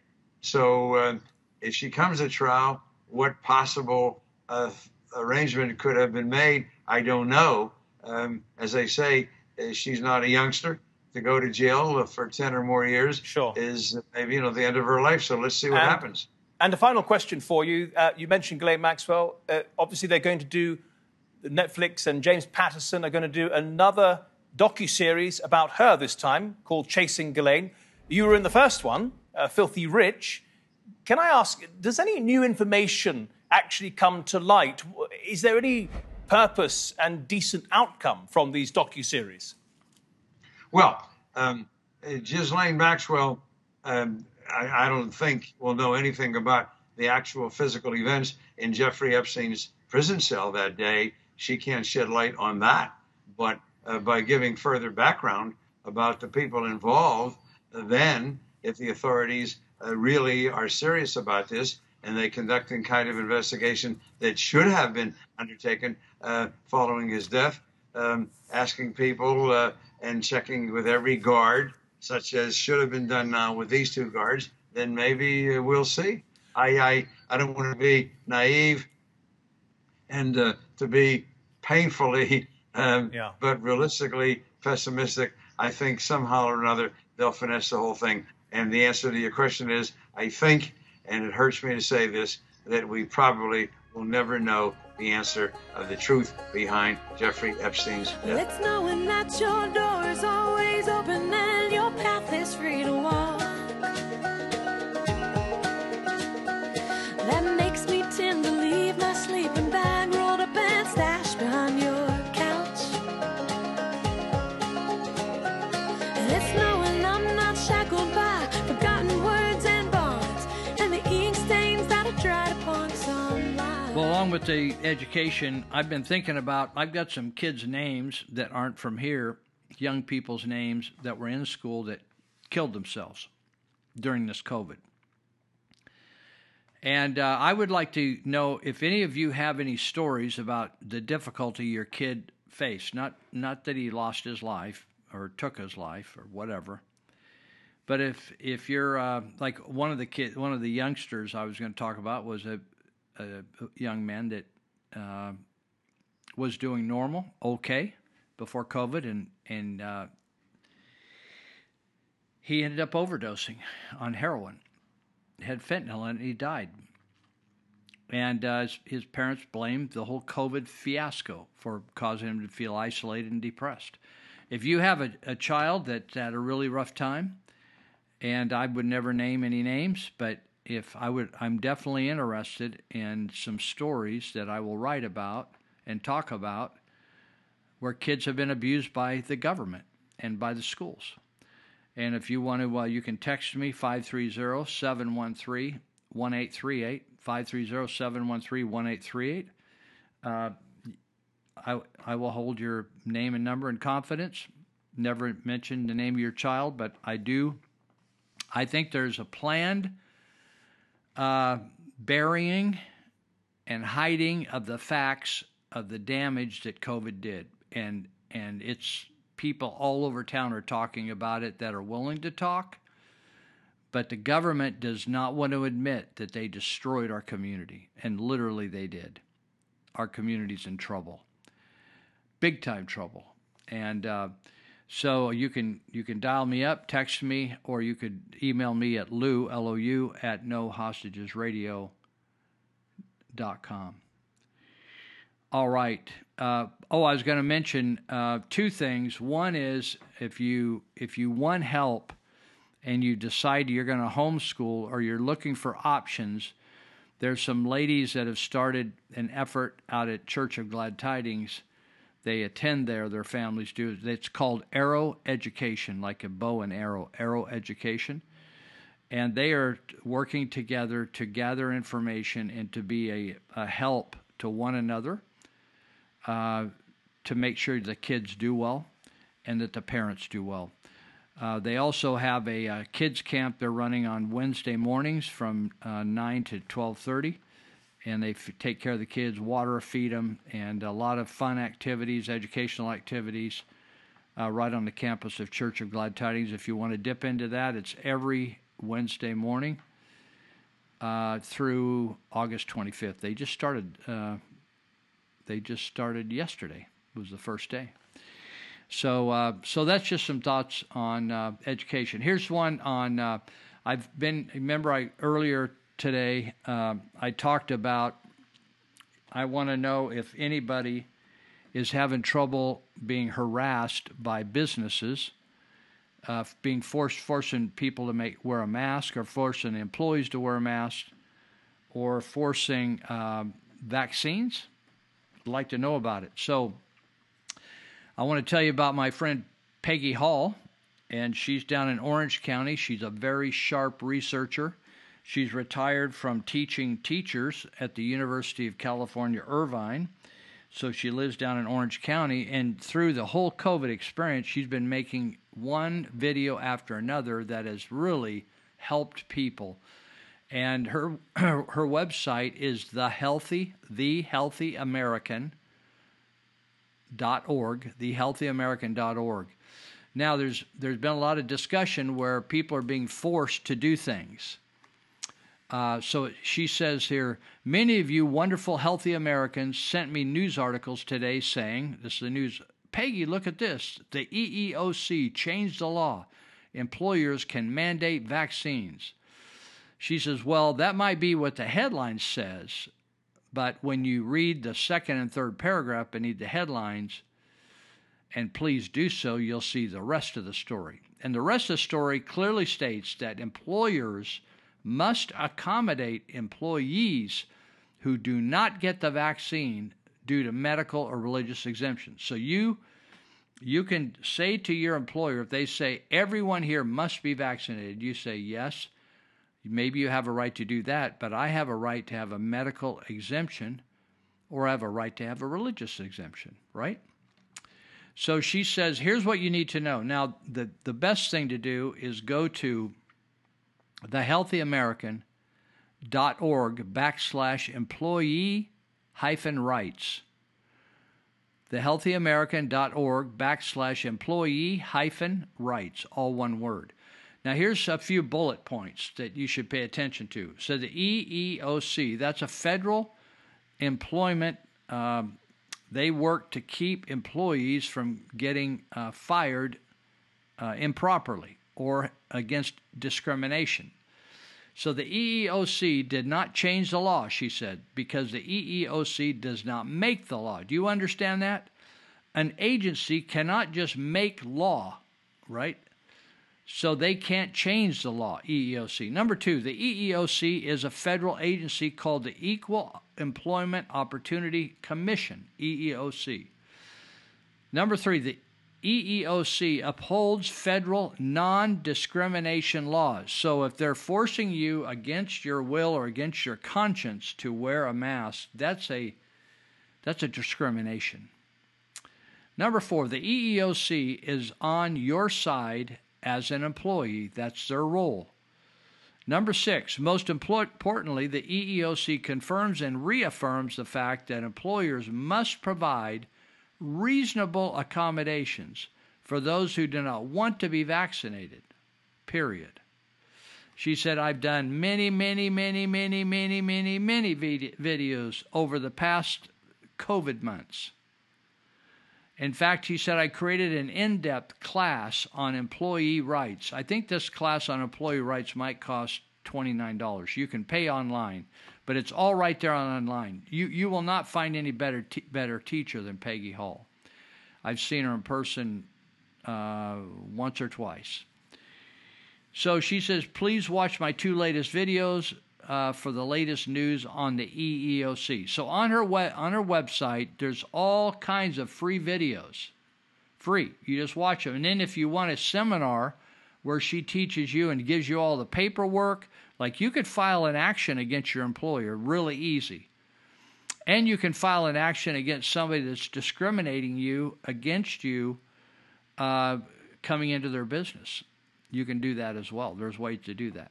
But she explains that in a different format where maybe she'll do a 2-hour talk where you'll pay something for it. So go to thehealthyamerican.org/employee rights if you're interested in that, or just go to thehealthyamerican.org and you can look up whatever you want to look up. So, okay. So you probably heard they're begging and pleading people to take this immunization, right? And I heard a little bit of talk about Gavin Newsom. But the first guy to do this was a guy named Governor DeWine, like wine with D-E on the front, of wine, Governor of wine, DeWine. So these guys are so desperate. It's amazing that people are so unsold on this vaccine or on this gene therapy. Why would you ever put something funky in your body if 99.8% of the time you're going to survive it? Why would you do that? People just aren't very smart these days. So the recent press release for Ohio said, literally what's happened is that these governors are, like, we have businesses in the Yuba Sutter area that are actually offering money to their employees to go get a vaccination. Up to $150, some of them. And so it's interesting. They'll pay their employee. Now, what's going to happen if one of those employees dies or gets ill or has a serious side effect or aborts a baby because of the vaccines on board? How's the employer going to handle that after they paid them? Would the employer pay them to stop smoking? Would the employer pay them to lose 150 pounds? It's so hypocritical, isn't it? They know that these vaccines aren't going to do any good. In fact, they're going to make people sick is what they're going to do. That's the whole goal all the way along. That's why the product that's the EO, ethylene oxide or whatever it is, on the end of those swabs, those PCR swabs, it's toxic. Why would they do that? Everything is a risk and toxic. No, they're paying you and offering you, like they paid some people some money to go along with, to not riot and do an overthrow of the government to go along with this COVID. Think it's only going to be a month or two. Did you ever think it was going to be 16 months? And what do you get, $600? I know some, it's just ridiculous. What do they think people are going to live on? They tell them to just go home. Ohio's Vax-A-Million contest, a public campaign designed to incentivize Ohioans to get the Pfizer COVID-19 vaccine. It gained medical headlines after offering a $1 million weekly lottery. Now, where'd they get that money? You didn't have to buy a lottery ticket here. All you had to do is go get a shot, and they gave you a lottery ticket. So that $1 million they're giving out has no income attached to it. So they're just giving away $1 million of our taxpayer money, or Ohioans, for what? To people inject themselves with poison? It's crazy. They'll have 5 winners for vaccinated Ohioans over 18. You got to be over 18 to get in on this one. However, the contest also offers Ohioans 12 to 17. This group is no one gets sick in this group, but they're going to allow them to get vaccinated for a chance to win one of 5 4-year full ride scholarships, including room and board, tuition, and books, to any state university or college or university in Ohio. Is this crazy?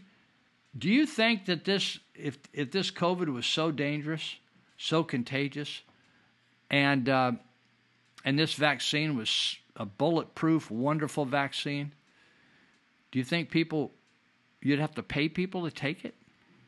You'd have to negotiate with people. You'd have to try to force people, we're going to fire you if you don't take it. This is baloney, people. Can't you see this? Forcing you to do something? It's like putting a gun to a woman's head and saying, you're going to marry me, right? The vaccine lottery was called Don't Roll Your Eyes at Ohio's Vaccine Lottery. It's an article, New York Times. It's a strategy to get his state vaccinated. Said we needed something to generate excitement and motivate those on the fence to get vaccinated now. He just says people aren't getting vaccinated. There's all kinds of statistics here and stuff I could tell you about, but I don't know. Said now Nationwide Children's Hospital Chief Medical Officer Dr. Rustin Morse asserted during the first week that the lottery was diminishing vaccine hesitancy across the state. What's this guy, the top children, you're going to give this experimental vaccination or experimental gene therapy to children when none of them even are. It's just like, hey, there's this disease in the world. No one's getting it here, but let's just shoot all these chemicals in your system. DeWine claimed in his New York Times article that the idea to create $1 million lottery came about out of necessity, describing Ohioans' pre-lottery motivations as mixed. Many couldn't wait to get vaccinated. Others were so opposed that we had no hope of convincing them. And there was a third group that did not have strong feelings about the vaccine either way. Many people were just not in a hurry. This was the group where I knew we had an opportunity. So, anyway, now we got Gavin Newsom. And the Babylon Bee made fun of it, and they did an article said Newsom announces sweepstakes where 5 lucky winners get to move out of the state. That's how they would be talking in communist countries right now. We'll give 5 people, if you play along with us, we'll give these 5 will get to actually leave China. I'm telling you, you need to get out and travel more. I'm not traveling right now either because of COVID. They're not letting me fly. But the fact is, when you see how these other countries are operating, it will scare you to death. But that's where we're headed. But Gavin Newsom also has a lottery. I talked about it last week, and he picked it up from DeWine. And it's interesting, you know, how they just decide that you're in so much danger as a taxpayer that they feel a total comfort and to spend your money on nonsense, on somebody that just wants to go. It's encouraging people to be unhealthy, and if you're unhealthy and you sign up, then you get a chance to win part of millions of dollars. Incredible. All right, let me take a second here and mention a couple of people that are a big help. We're coming up on our 4th break here.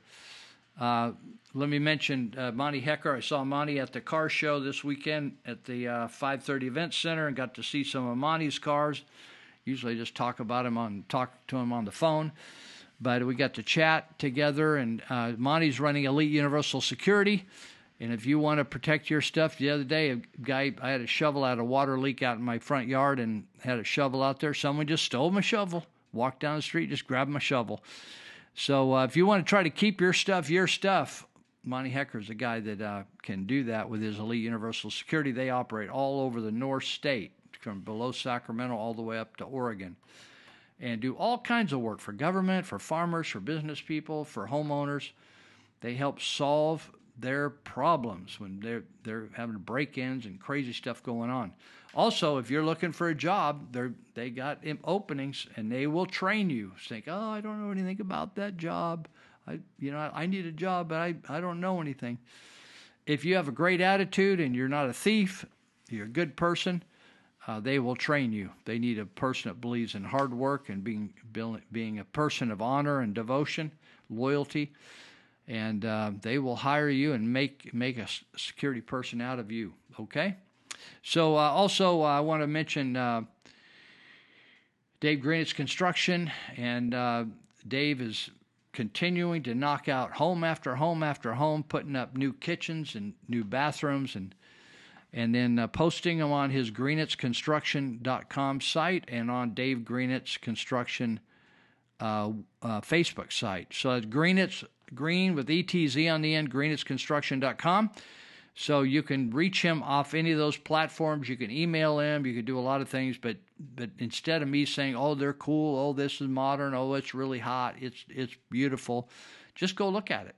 Just go. You don't have to go anywhere. You just look at it online. And if you like the concept, that may not be the exact idea or colors you would want, but what you look for is quality, right? Good taste, quality, and then give them a call, or you could dial them up at 530-682-9602. That's 530-682-9602. So Dave doesn't have a big office staff. You're liable to get the big kahuna answering the phone or just like that, or I do say that he calls back quickly. And finally, the plumbing doctor. Actually, we use one of the other businesses that Ted Holmes runs besides the plumbing doctor, and that's Liftoff Flooring.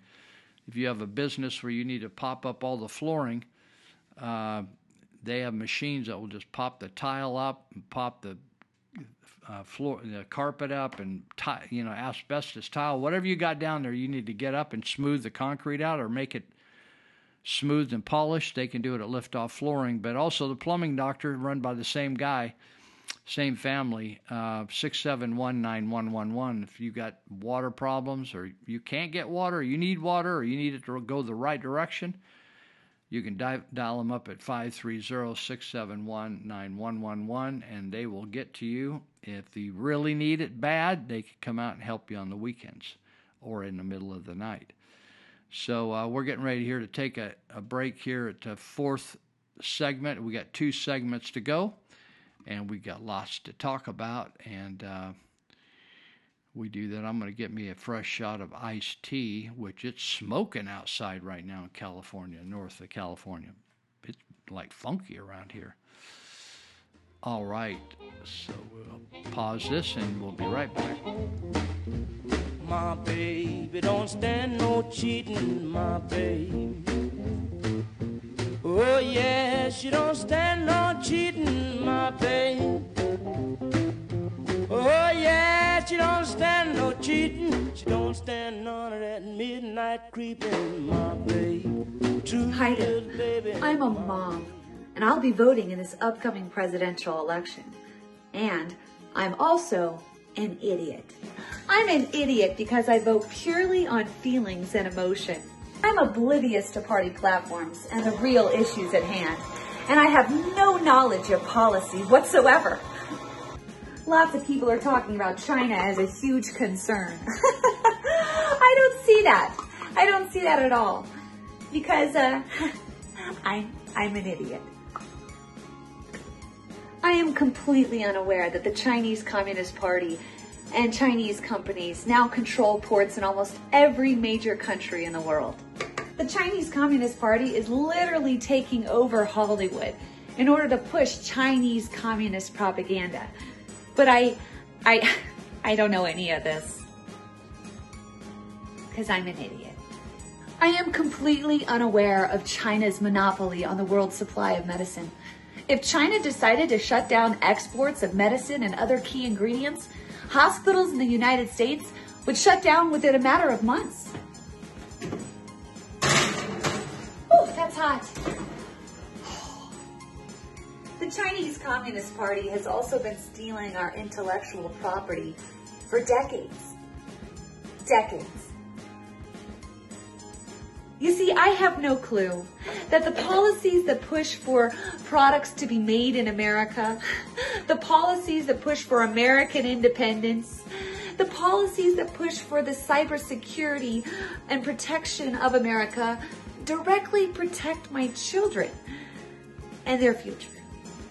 But you see, I don't know any of this because I vote on feelings and emotion. And I vote how the women on The View tell me to vote. Because I'm an idiot. I'm Kyle Mann, and I'm vaccinated. I'm Ethan Nicole, and I'm not. This is the Babylon Bee News Desk. As Sesame Street continues to educate children on how the world works in this day and age, the show has introduced a character who is blamed for all the world's problems. Todd, a Muppet who's a white male. Being sensitive to kids' needs, but also wanting to not hide the realities of this world, the show tackled the controversial topic of hate crimes. Take a look. It's bad when a person hurts another person because of the color of their skin. And no matter what the skin color of the attacker is, it's Todd's fault. Oh man. Good one, Todd. The episode received quite a bit of backlash from conservatives and people named Todd. In typical Hollywood fashion, the producers responded by not responding at all, and instead doubled down on the character. Take a look. Why are there homeless people? That's a good question, Elmo. Is it a complicated mix of factors, ranging from poor government infrastructure, along with individual responsibility? No, it's because of White Todd. Boy, oh boy, I'm sorry. Good going, Todd. Thank you, Sesame Street, for raising our children right.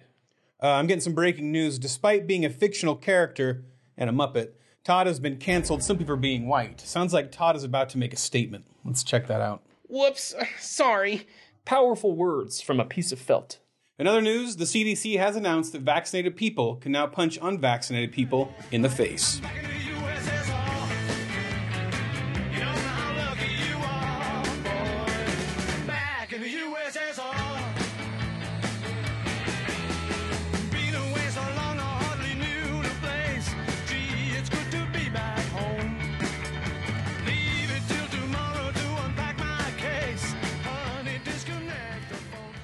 Okay. I think we're happening here. All right. I had to go get me some iced tea. It's like hot out tonight. Been so smoking up here, and got 106, 108, something like that. In fact, I went to the post office. I get some of my mail at the post office, and the veterans were out there collecting donations and giving away the poppies and decals and all kinds of stuff. And those guys were gnarly, man. They had this little, I think they had a little tent over them, but it was so hot, and the sun was setting.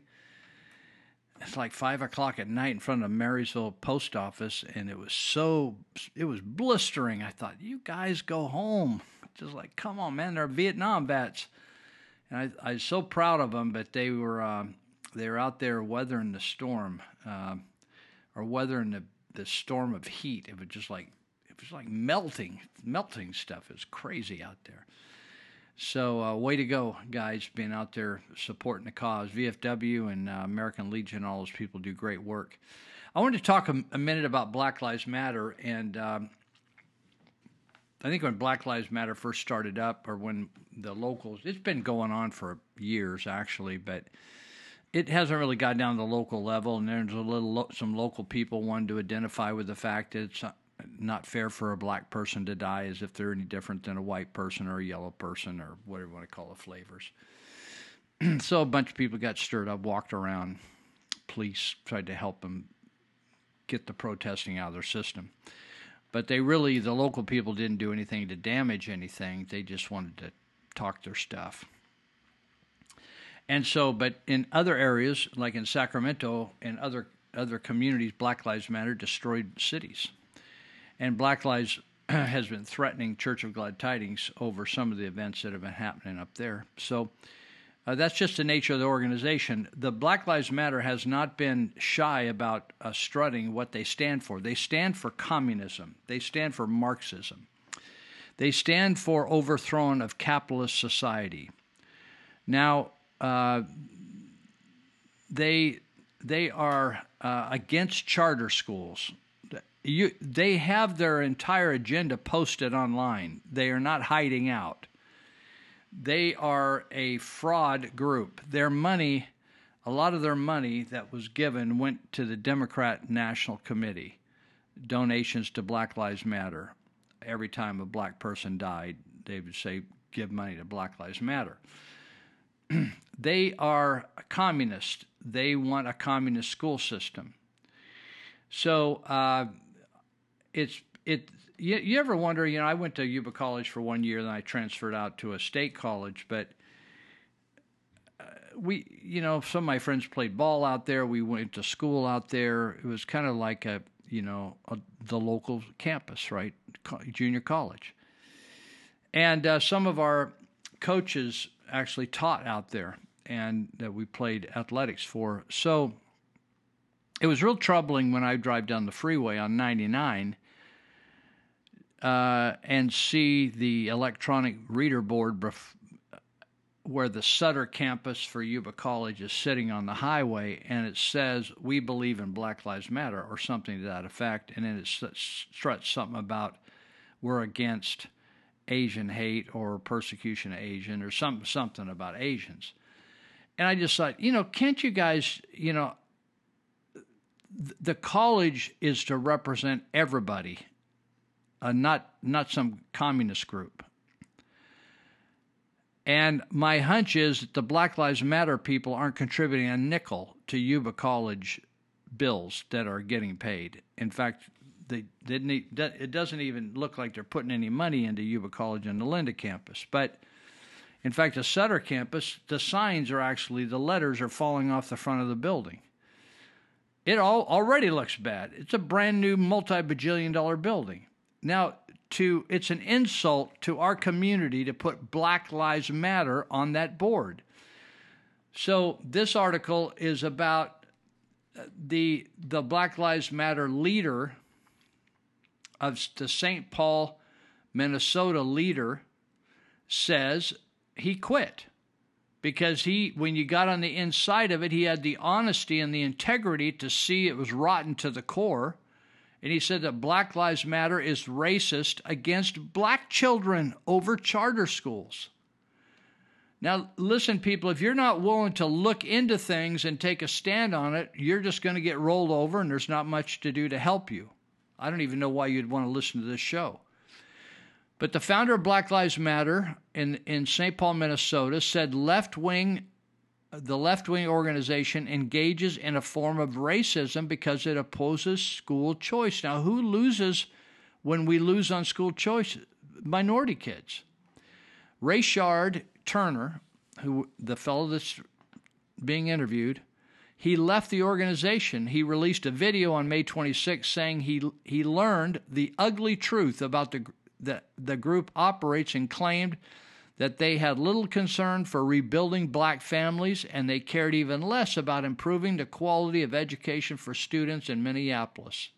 In a June 2 interview with Fox News, he said Black Lives Matter publicly signaled opposition to charter schools, which, according to Rayshard, was a direct attack on black families and on black children. Black Lives Matter has been co-opted by teachers' unions. Listen to what this guy says. This is a major player in Black Lives Matter. He says the organization has been co-opted by teachers' unions, specifically at the national level. I've been saying this for years. The average teacher, most of them are pretty decent people, and they're hardworking, and they are patriots. But at the top of the union hierarchy are communists. The teachers' union, specifically at the national level, he says, the American Federation of Teachers, and here locally in Minnesota, Minnesota, it's called Minnesota Education Minnesota. Rayshard Turner said these teachers' union own the Democrats. They own BLM. And teachers' unions, in my opinion, they kill our children's hopes and dreams. So if we're thinking about black children doing what's best for black families, we have to start with education.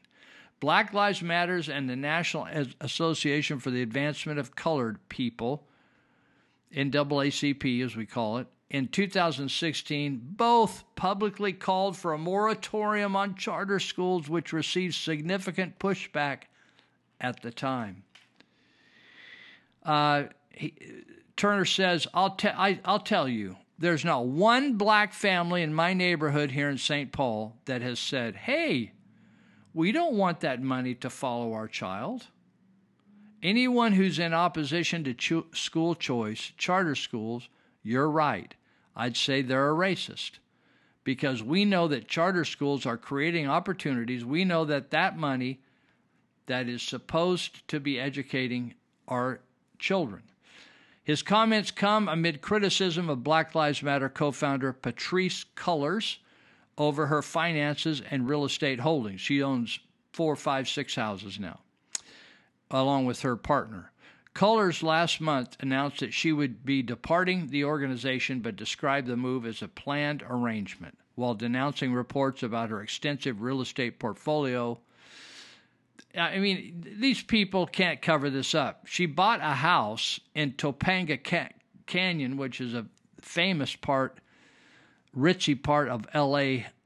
Rural area, and where about 1 or 2% of the people in that whole development are black people. And why, if it's Black Lives Matter and you hate white people, why are you moving in with them? It's just an amazing phenomenon that just doesn't make any sense to me at all. All right, here, let me just go on down here and see what else. Here's what I wanted to talk about. This guy writes, in the 20th century.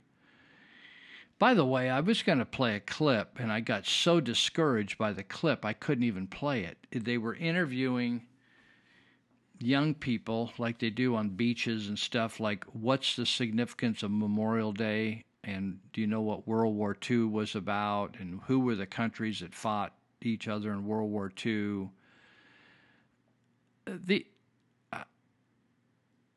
I was embarrassed to tears for the kids. I'm talking about 20-somethings that they were interviewing. It was I was embarrassed that they were Americans. A kid in Vietnam in the 5th grade could be is sharper than that. These kids are purposely dumbed down. They are like, I think that chimpanzee would score higher on a test. It was so disgusting, I didn't have a heart to even play it. It's embarrassing. So the guy says, in the 20th century, 3 of the most horrifying events in mankind's history took place. What do you think they are when I say that? What comes to mind? Well, let's start with the genocide by the Nazis against the Jews, right? In which 6 million people, totally innocent people, were cruelly tortured and murdered out of sheer evil, racism, and mental illness. I just saw this documentary on this gal who's a surviving twin of a small, tiny twins. They were just toddlers when they were taken by the Nazis away from their parents, and they just injected them, just like they're doing now, injecting us, and they're going to inject us again next year, and they're going to inject us again next year, and they injected these little twins, and she told what had happened to them and how they were just playing with them, with chemicals.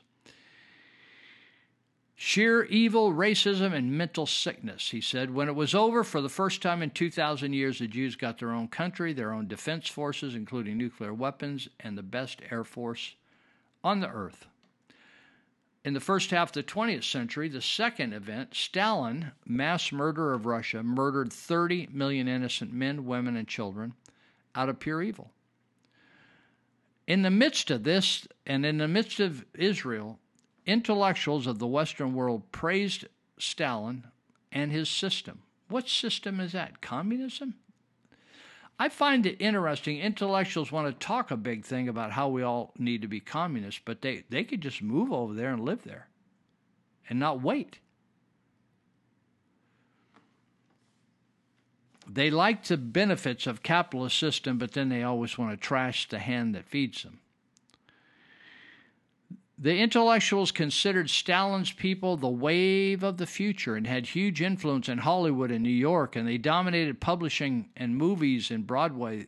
Those who dared to defy them were smeared and are still being smeared.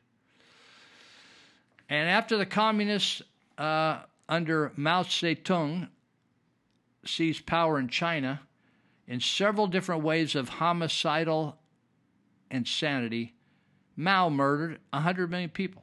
Do you even get that?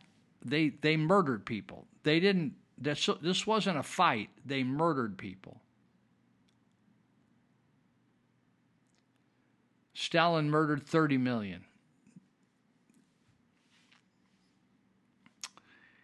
And then they fought a bloody war in Korea against the U.S.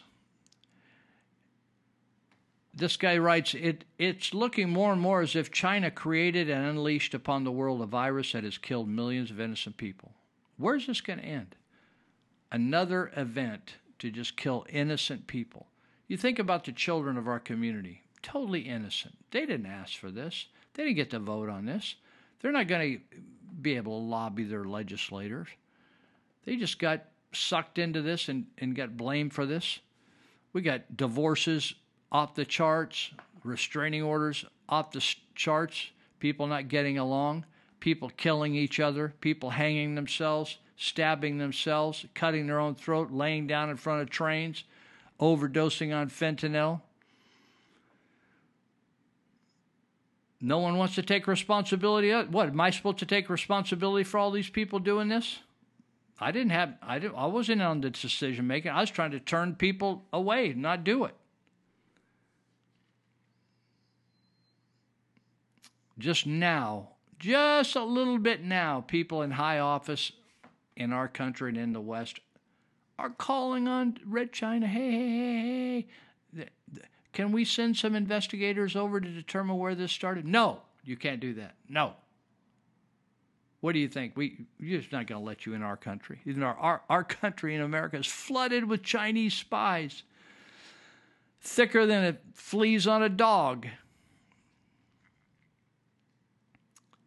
Mao said himself that 100 million dead Chinese would just be a footnote in our history. Isn't that interesting? You don't think there's a difference between Judeo-Christian founded countries and communist countries? They don't have any value on human life. They'll electrocute you to death, torturing you. They will cut off your genitals. They will jam stuff up under your fingernails. They will hang you upside down. These people are gnarly. People are gnarly folks. They will abduct you off. You don't get a trial of your peers. What, do you think you're going to go over there and finally fall in love with the Constitution and try to convince them you have some kind of rights? You don't have any rights in these countries. None of them. They just tell you, hey, not only, if you've been used to flying and you can't fly right now, whoop-de-doo. They tell you can't leave your house and you can't leave your city. And at any place the routes out of the city, they have them blocked off. You ain't going anywhere. Mao said, no big deal, 100 million people. It's like not even a footnote. If that many people died in the U.S., it would end the country. That's a third of our population, folks. Do you think the U.S. Army would kill off a third of the population?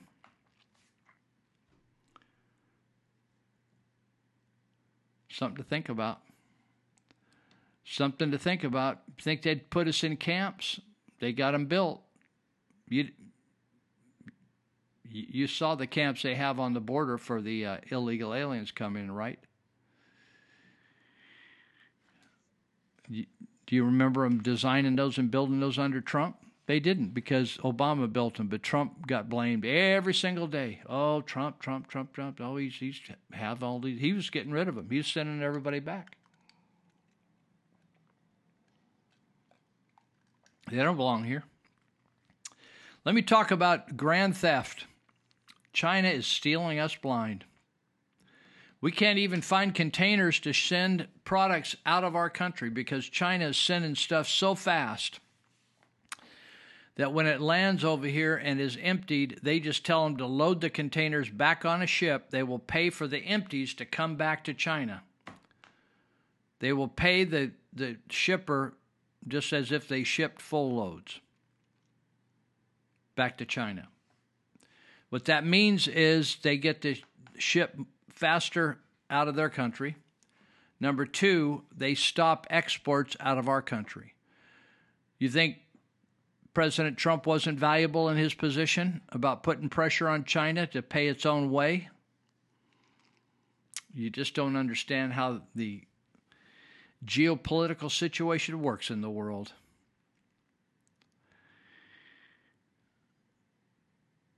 Who are these gang of thieves?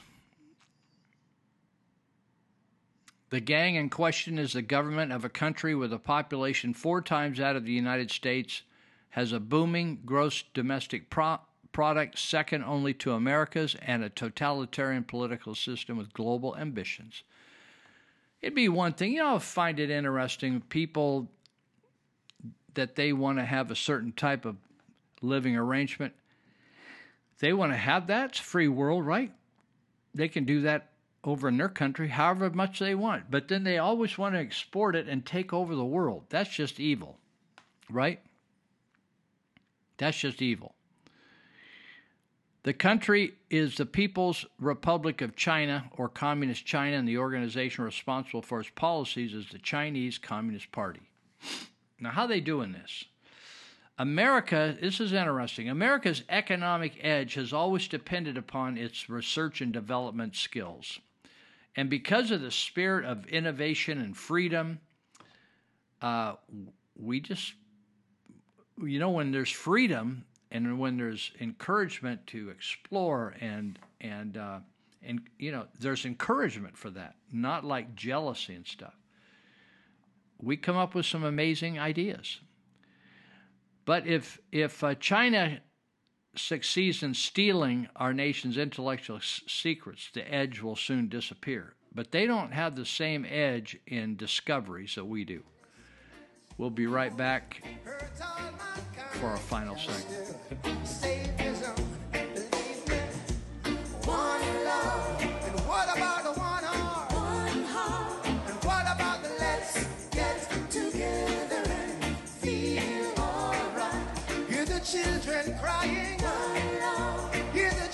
and crying. Oh, and give thanks and praise to the Lord, and I will feel. Yo, man. Yo, open up, man. Yo, what you want, man? My constituents just caught me. You let them catch you? I don't know how I let this happen. Wait, where? The place next door, you know? Wait, I thought you ordered all the restaurants to close, man. I don't know what to do. Just say it wasn't you. All right.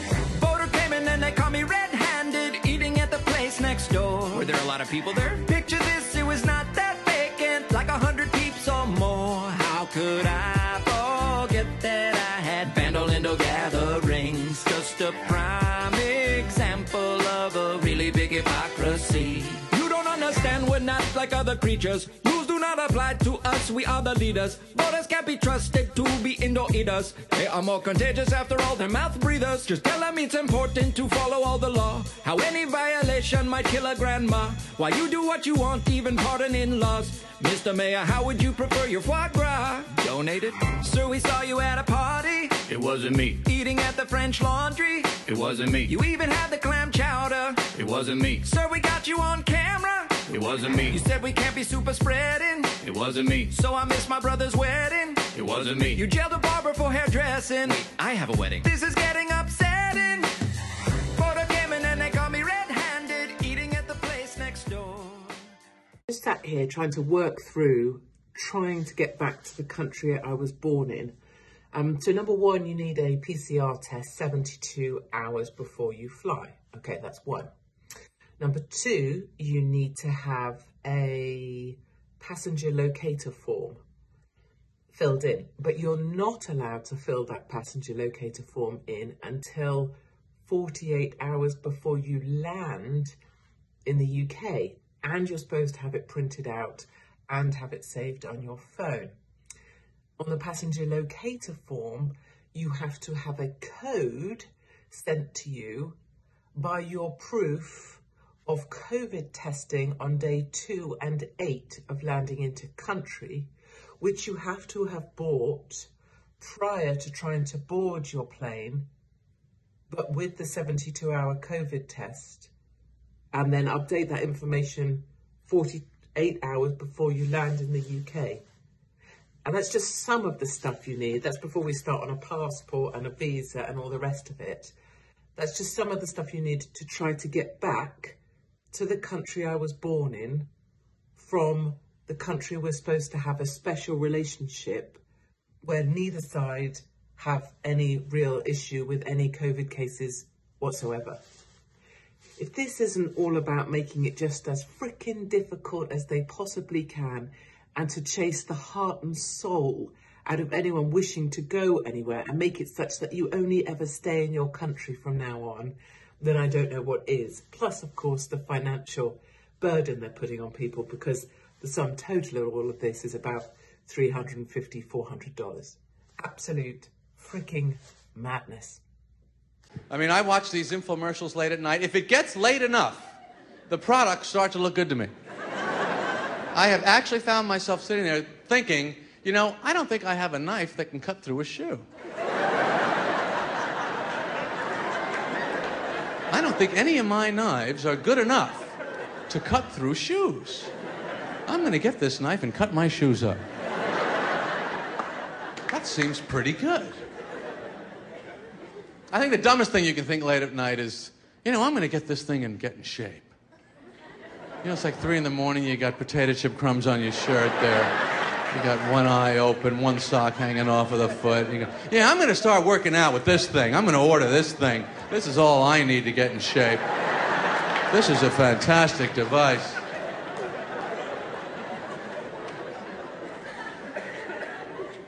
Just rip off. Can't stop getting ripped off. We're going to get ripped off. We think we're not. We think we're very clever. We think we're going to foil the crooks.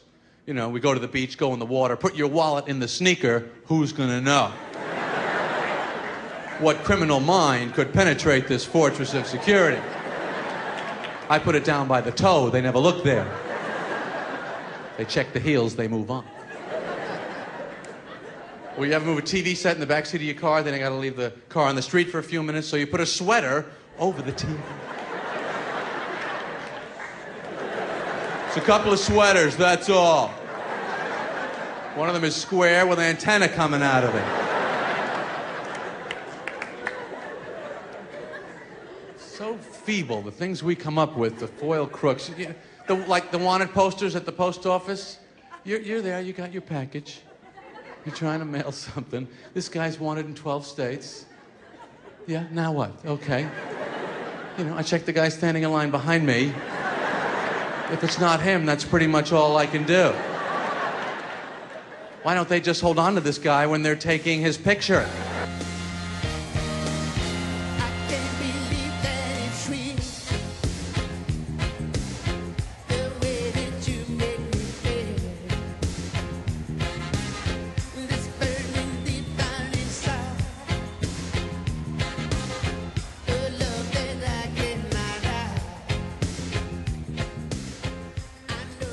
So it says here, in the past, Communist China occupied itself primarily with feeding, housing, and satisfying the material demands of its people. Because in a communist country, they don't produce as much as we do, because it's all centrally managed. People don't have an incentive to work hard or innovatively. Today, Communist China spends much of its time and money calculating how to stand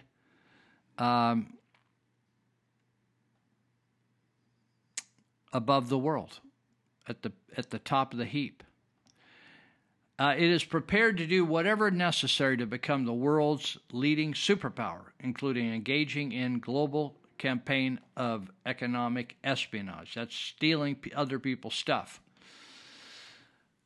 So Christopher Wray is the current head of the FBI. I don't like Christopher Wray. I think he's corrupt, but he says of 5,000 active FBI counterintelligence cases, there's 5,000 active cases right now, approximately half of them deal with China alone. Can you imagine 5,000 cases, 2,500 involving China stealing from the U.S.? 60% of the Bureau's trade secret cases involve China. Right now, Beijing is working to compromise American healthcare organizations, pharmaceutical companies, and academic institutions conducting critical COVID-19 research. In 2019, U.S. members of CNBC, their global CFO council, were asked if their company doing business in China had recently been the victims of intellectual property theft. 1/5 of them said yes. Council members included several of America's largest companies like Facebook, IBM, Johnson & Johnson, Marriott, PepsiCo, and United Airlines. The National Institute of Health revealed in April that more than 500 federally funded scientists are under investigation for being compromised by China. Now, how would they get compromised? You think, oh, I just love China more than America. No. They give them lots of money. Lots and lots of money. Millions. The typical scientist as thieves. A typical scientist as thief is researcher Song Guo Zheng, who pled guilty to lying on applications for the National Institute of Health grant, and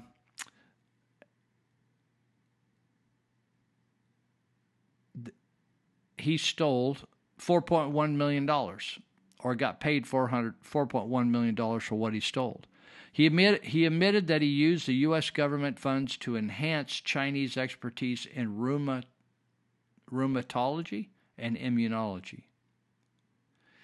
At the Hudson Institute last year, FBI Director Wray, W-R-A-Y, said that the greatest long-term threat to our nation's information and intellectual property and to our economic vitality is the counterintelligence and economic espionage threat from China. Did you know, I didn't know this, that China is flooding the country with counterfeit coins? I never thought of counterfeit coins. Fake gold coins. You buy them on the internet, right? $1,000, $2,000, even ones that are supposedly rare, $15,000, and then they're not even worth $3. There's all kinds of scams. When I used to go to Hong Kong a lot, they would sell Rolex watches on the streets for $20, $25. They were just knockoffs. Everything's a knockoff in China. Many of the things don't work. They don't work properly. They're just fake. They're not the American quality goods or German quality goods. They're all fake. They're knockoffs. Many of the things that are sent here, the N95 masks were faulty. They did not pass quality certification. They have created formula, baby formula in China that they sold all over, not just China, and it had a funky chemical in it that actually killed babies. They cut corners everywhere, put lead in paint, lead on painted toys. All kinds of chemicals and stuff come in the United States from China is all suspect. And they're flooding this country with products that are not quality products at all. China's targets include Fortune 500 companies and Silicon Valley startups, respected academics, and think tanks. China extracts concessions from multinational corporations in exchange for market access. It requires the corporations to surrender their source code, store data on platforms in China, invest in Chinese companies, and permit the Chinese government to conduct secrecy audits on all its products. It is rare U.S. corporations will deny such concessions. It is a rare U.S. corporation that would deny such concessions since they fear losing entry to a billion people market. The annual cost of China's intellectual property theft is difficult to calculate, but it's guesstimated at $50 billion a year. Pretty amazing. I want to get down here and read about some actual people, the Americans that were arrested. Charles Lieber, known as one of the top chemists in the United States, chairman of Harvard's Department of Chemistry and Chemical Biology, was indicted for making false statements to U.S. authorities about his participation in the Thousand Talents Plan. Thousand Talents Plan is a plan of China to get the top brainiacs in every part of every arena in the world and have them work for China. They offer mainly Chinese scientists working overseas lavish financial incentives to bring their expertise and knowledge back to China. Lieber concealed from Harvard and the National Institute of Health that the Chinese government was paying him through the Wuhan Institute of Technology. How much do you think they're paying Mr. Lieber, Charles Lieber, one of the most profound scientists we have? They were paying him now he was already getting paid by Harvard. They were paying him $50,000 a month, plus $150,000 in living expenses, and over $1.5 million to establish a laboratory in China. Now that would sway a lot of people. Let me tell you about two Chinese guys that are also stealing stuff. Hong Jin Tan, a Chinese national with permanent resident status, enrolled in the Thousand Talents Plan and proceeded to steal, according to the FBI, more than $1 billion with a B worth of trade secrets from his former U.S. employer, an Oklahoma-based petroleum company. Then another guy, Shan Shi, a Texas-based scientist, was sentenced to prison for stealing trade secrets regarding syntactic foam, an important substance used in submarines. As a participant in the Thousand Talents program, Shi promised to digest and absorb relevant technology in the United States. He acted on behalf of the Chinese state-owned enterprise, which planned to put the American company out of business and capture the whole market.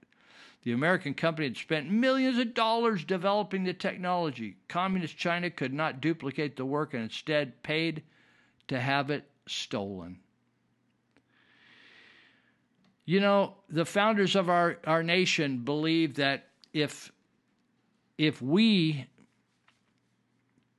could not secure private property was unique to America. You go to other countries, they didn't have real estate and private property for the average man and woman. So when people earn things and accumulate things and collect things, whether it's sheep or herds or birds or barns or acreage, the very fact that other people aren't coming and stealing that from them or taking that from them or extorting that from them is huge, and that keeps a capitalist society very successful.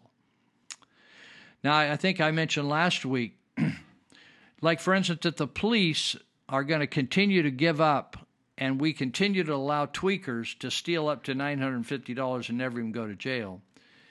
We're going to see the end of capitalism, because if you can't keep your property, I don't know whether we're going to start shooting people or what. But I'll give you a couple examples. I think I mentioned this last week, but in over the past year or so, 13 Walgreens, not in California, but in San Francisco, have left or closed down. They just closed their doors.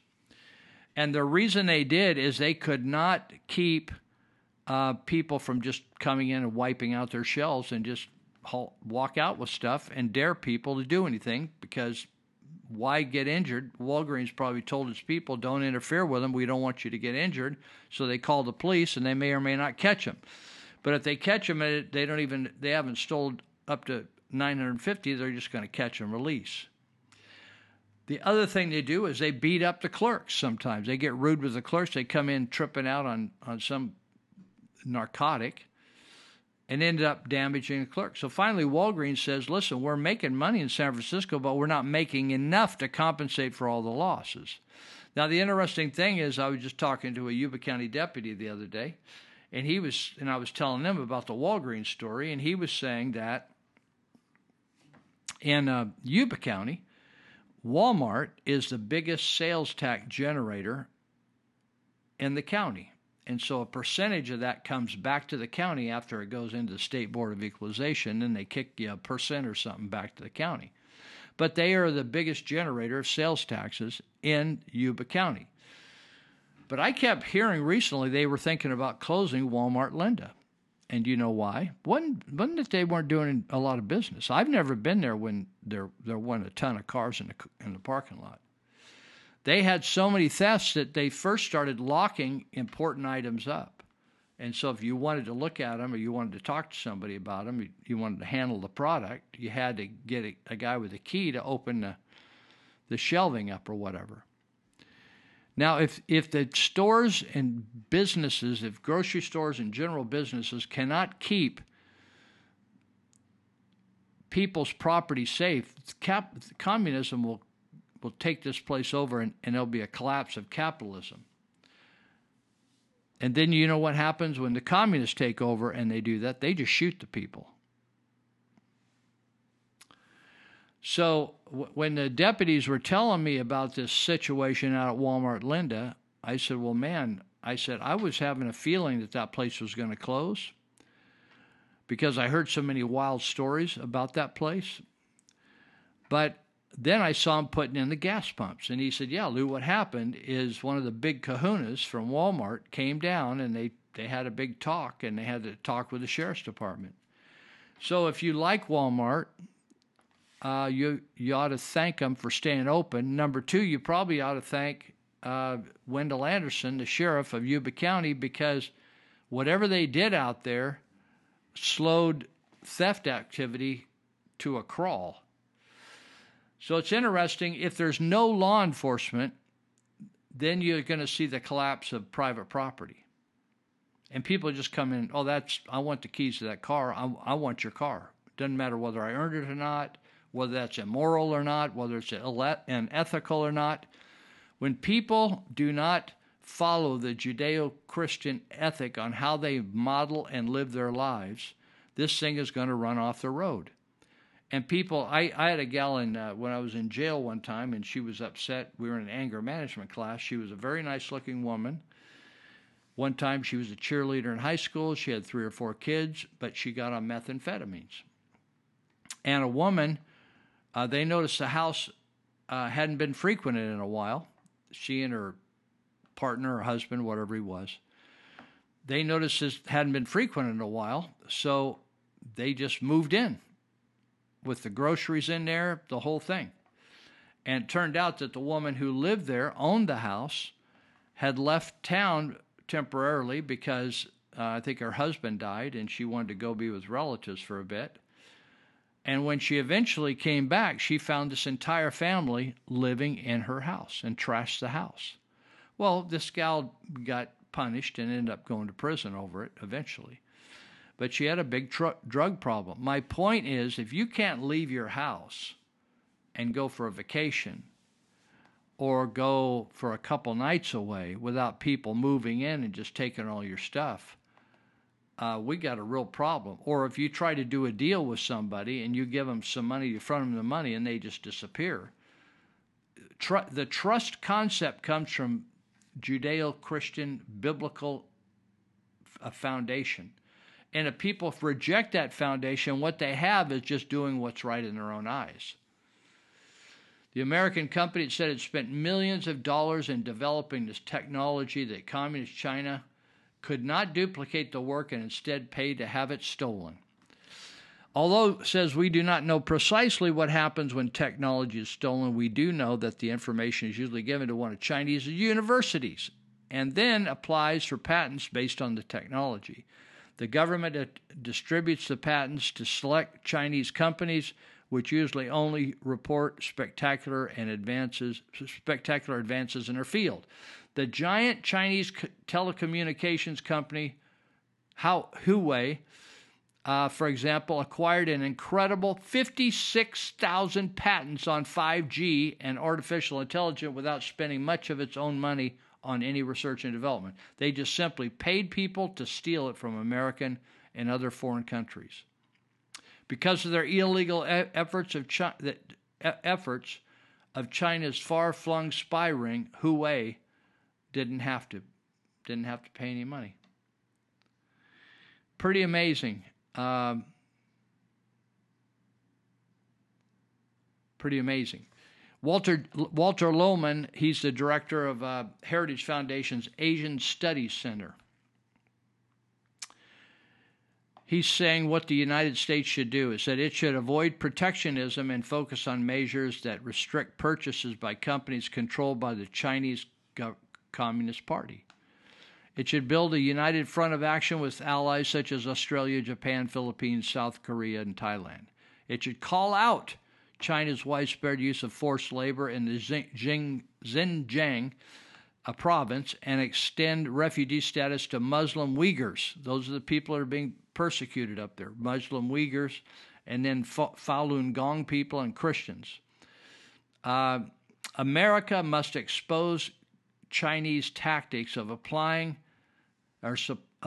diplomatic and economic pressure to secure support in international organizations, citing China's intellectual property theft before the next meeting of the World Trade Organization would be a good place to start, this one writer said. Listen, we're never going to stop China with weaklings and weirdos in the White House. That's not ever going to happen.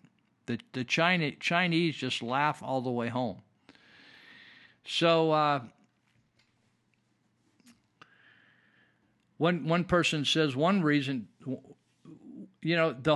all these athletes and Disney and all these people are all complicit in this nonsense of slave labor in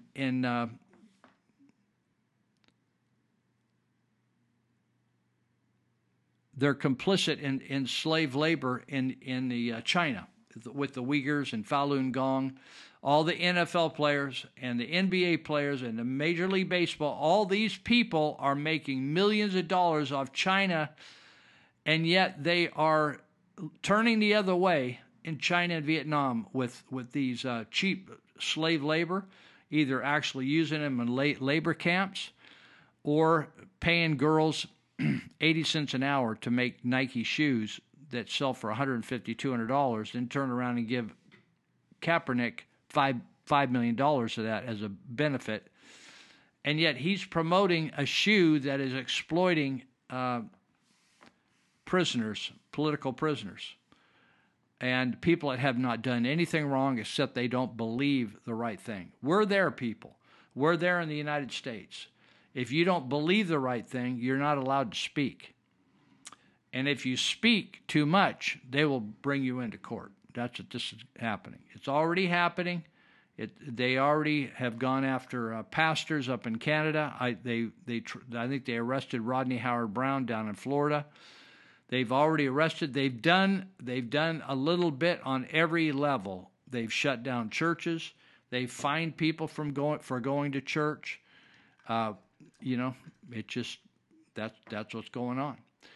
So this one guy says we needed to postpone the 2022 Beijing Olympics. I'm so out of touch with sports anymore. I don't pay any attention to it because it's such a shameful thing that there's Beijing Olympics again. Seemed like yesterday we were doing Beijing Olympics. So we're out of time. We'll catch you next Saturday morning, Lord willing. Otherwise, if you want to check me out at KMYC 1410 AM, if you're up here in Northern California, you might be able to hear us. We're not yet on the web, I don't think. So, but we're getting close. It's just a small station that is being rebuilt after being arsoned. So I'm on there at 10 to noon every Saturday if you want to hear a live show. Okay, thank you very much, and God bless you. We're so glad to see so many of you lovely people here tonight. We would especially like to welcome all the representatives of Illinois' law enforcement community who have chosen to join us here in the Palace Hotel Ballroom at this time. We certainly hope you all enjoy the show. And remember, people, that no matter who you are and what you do to live, thrive, and survive, there's still some things that make us all the same. You, me, them, everybody. Everybody.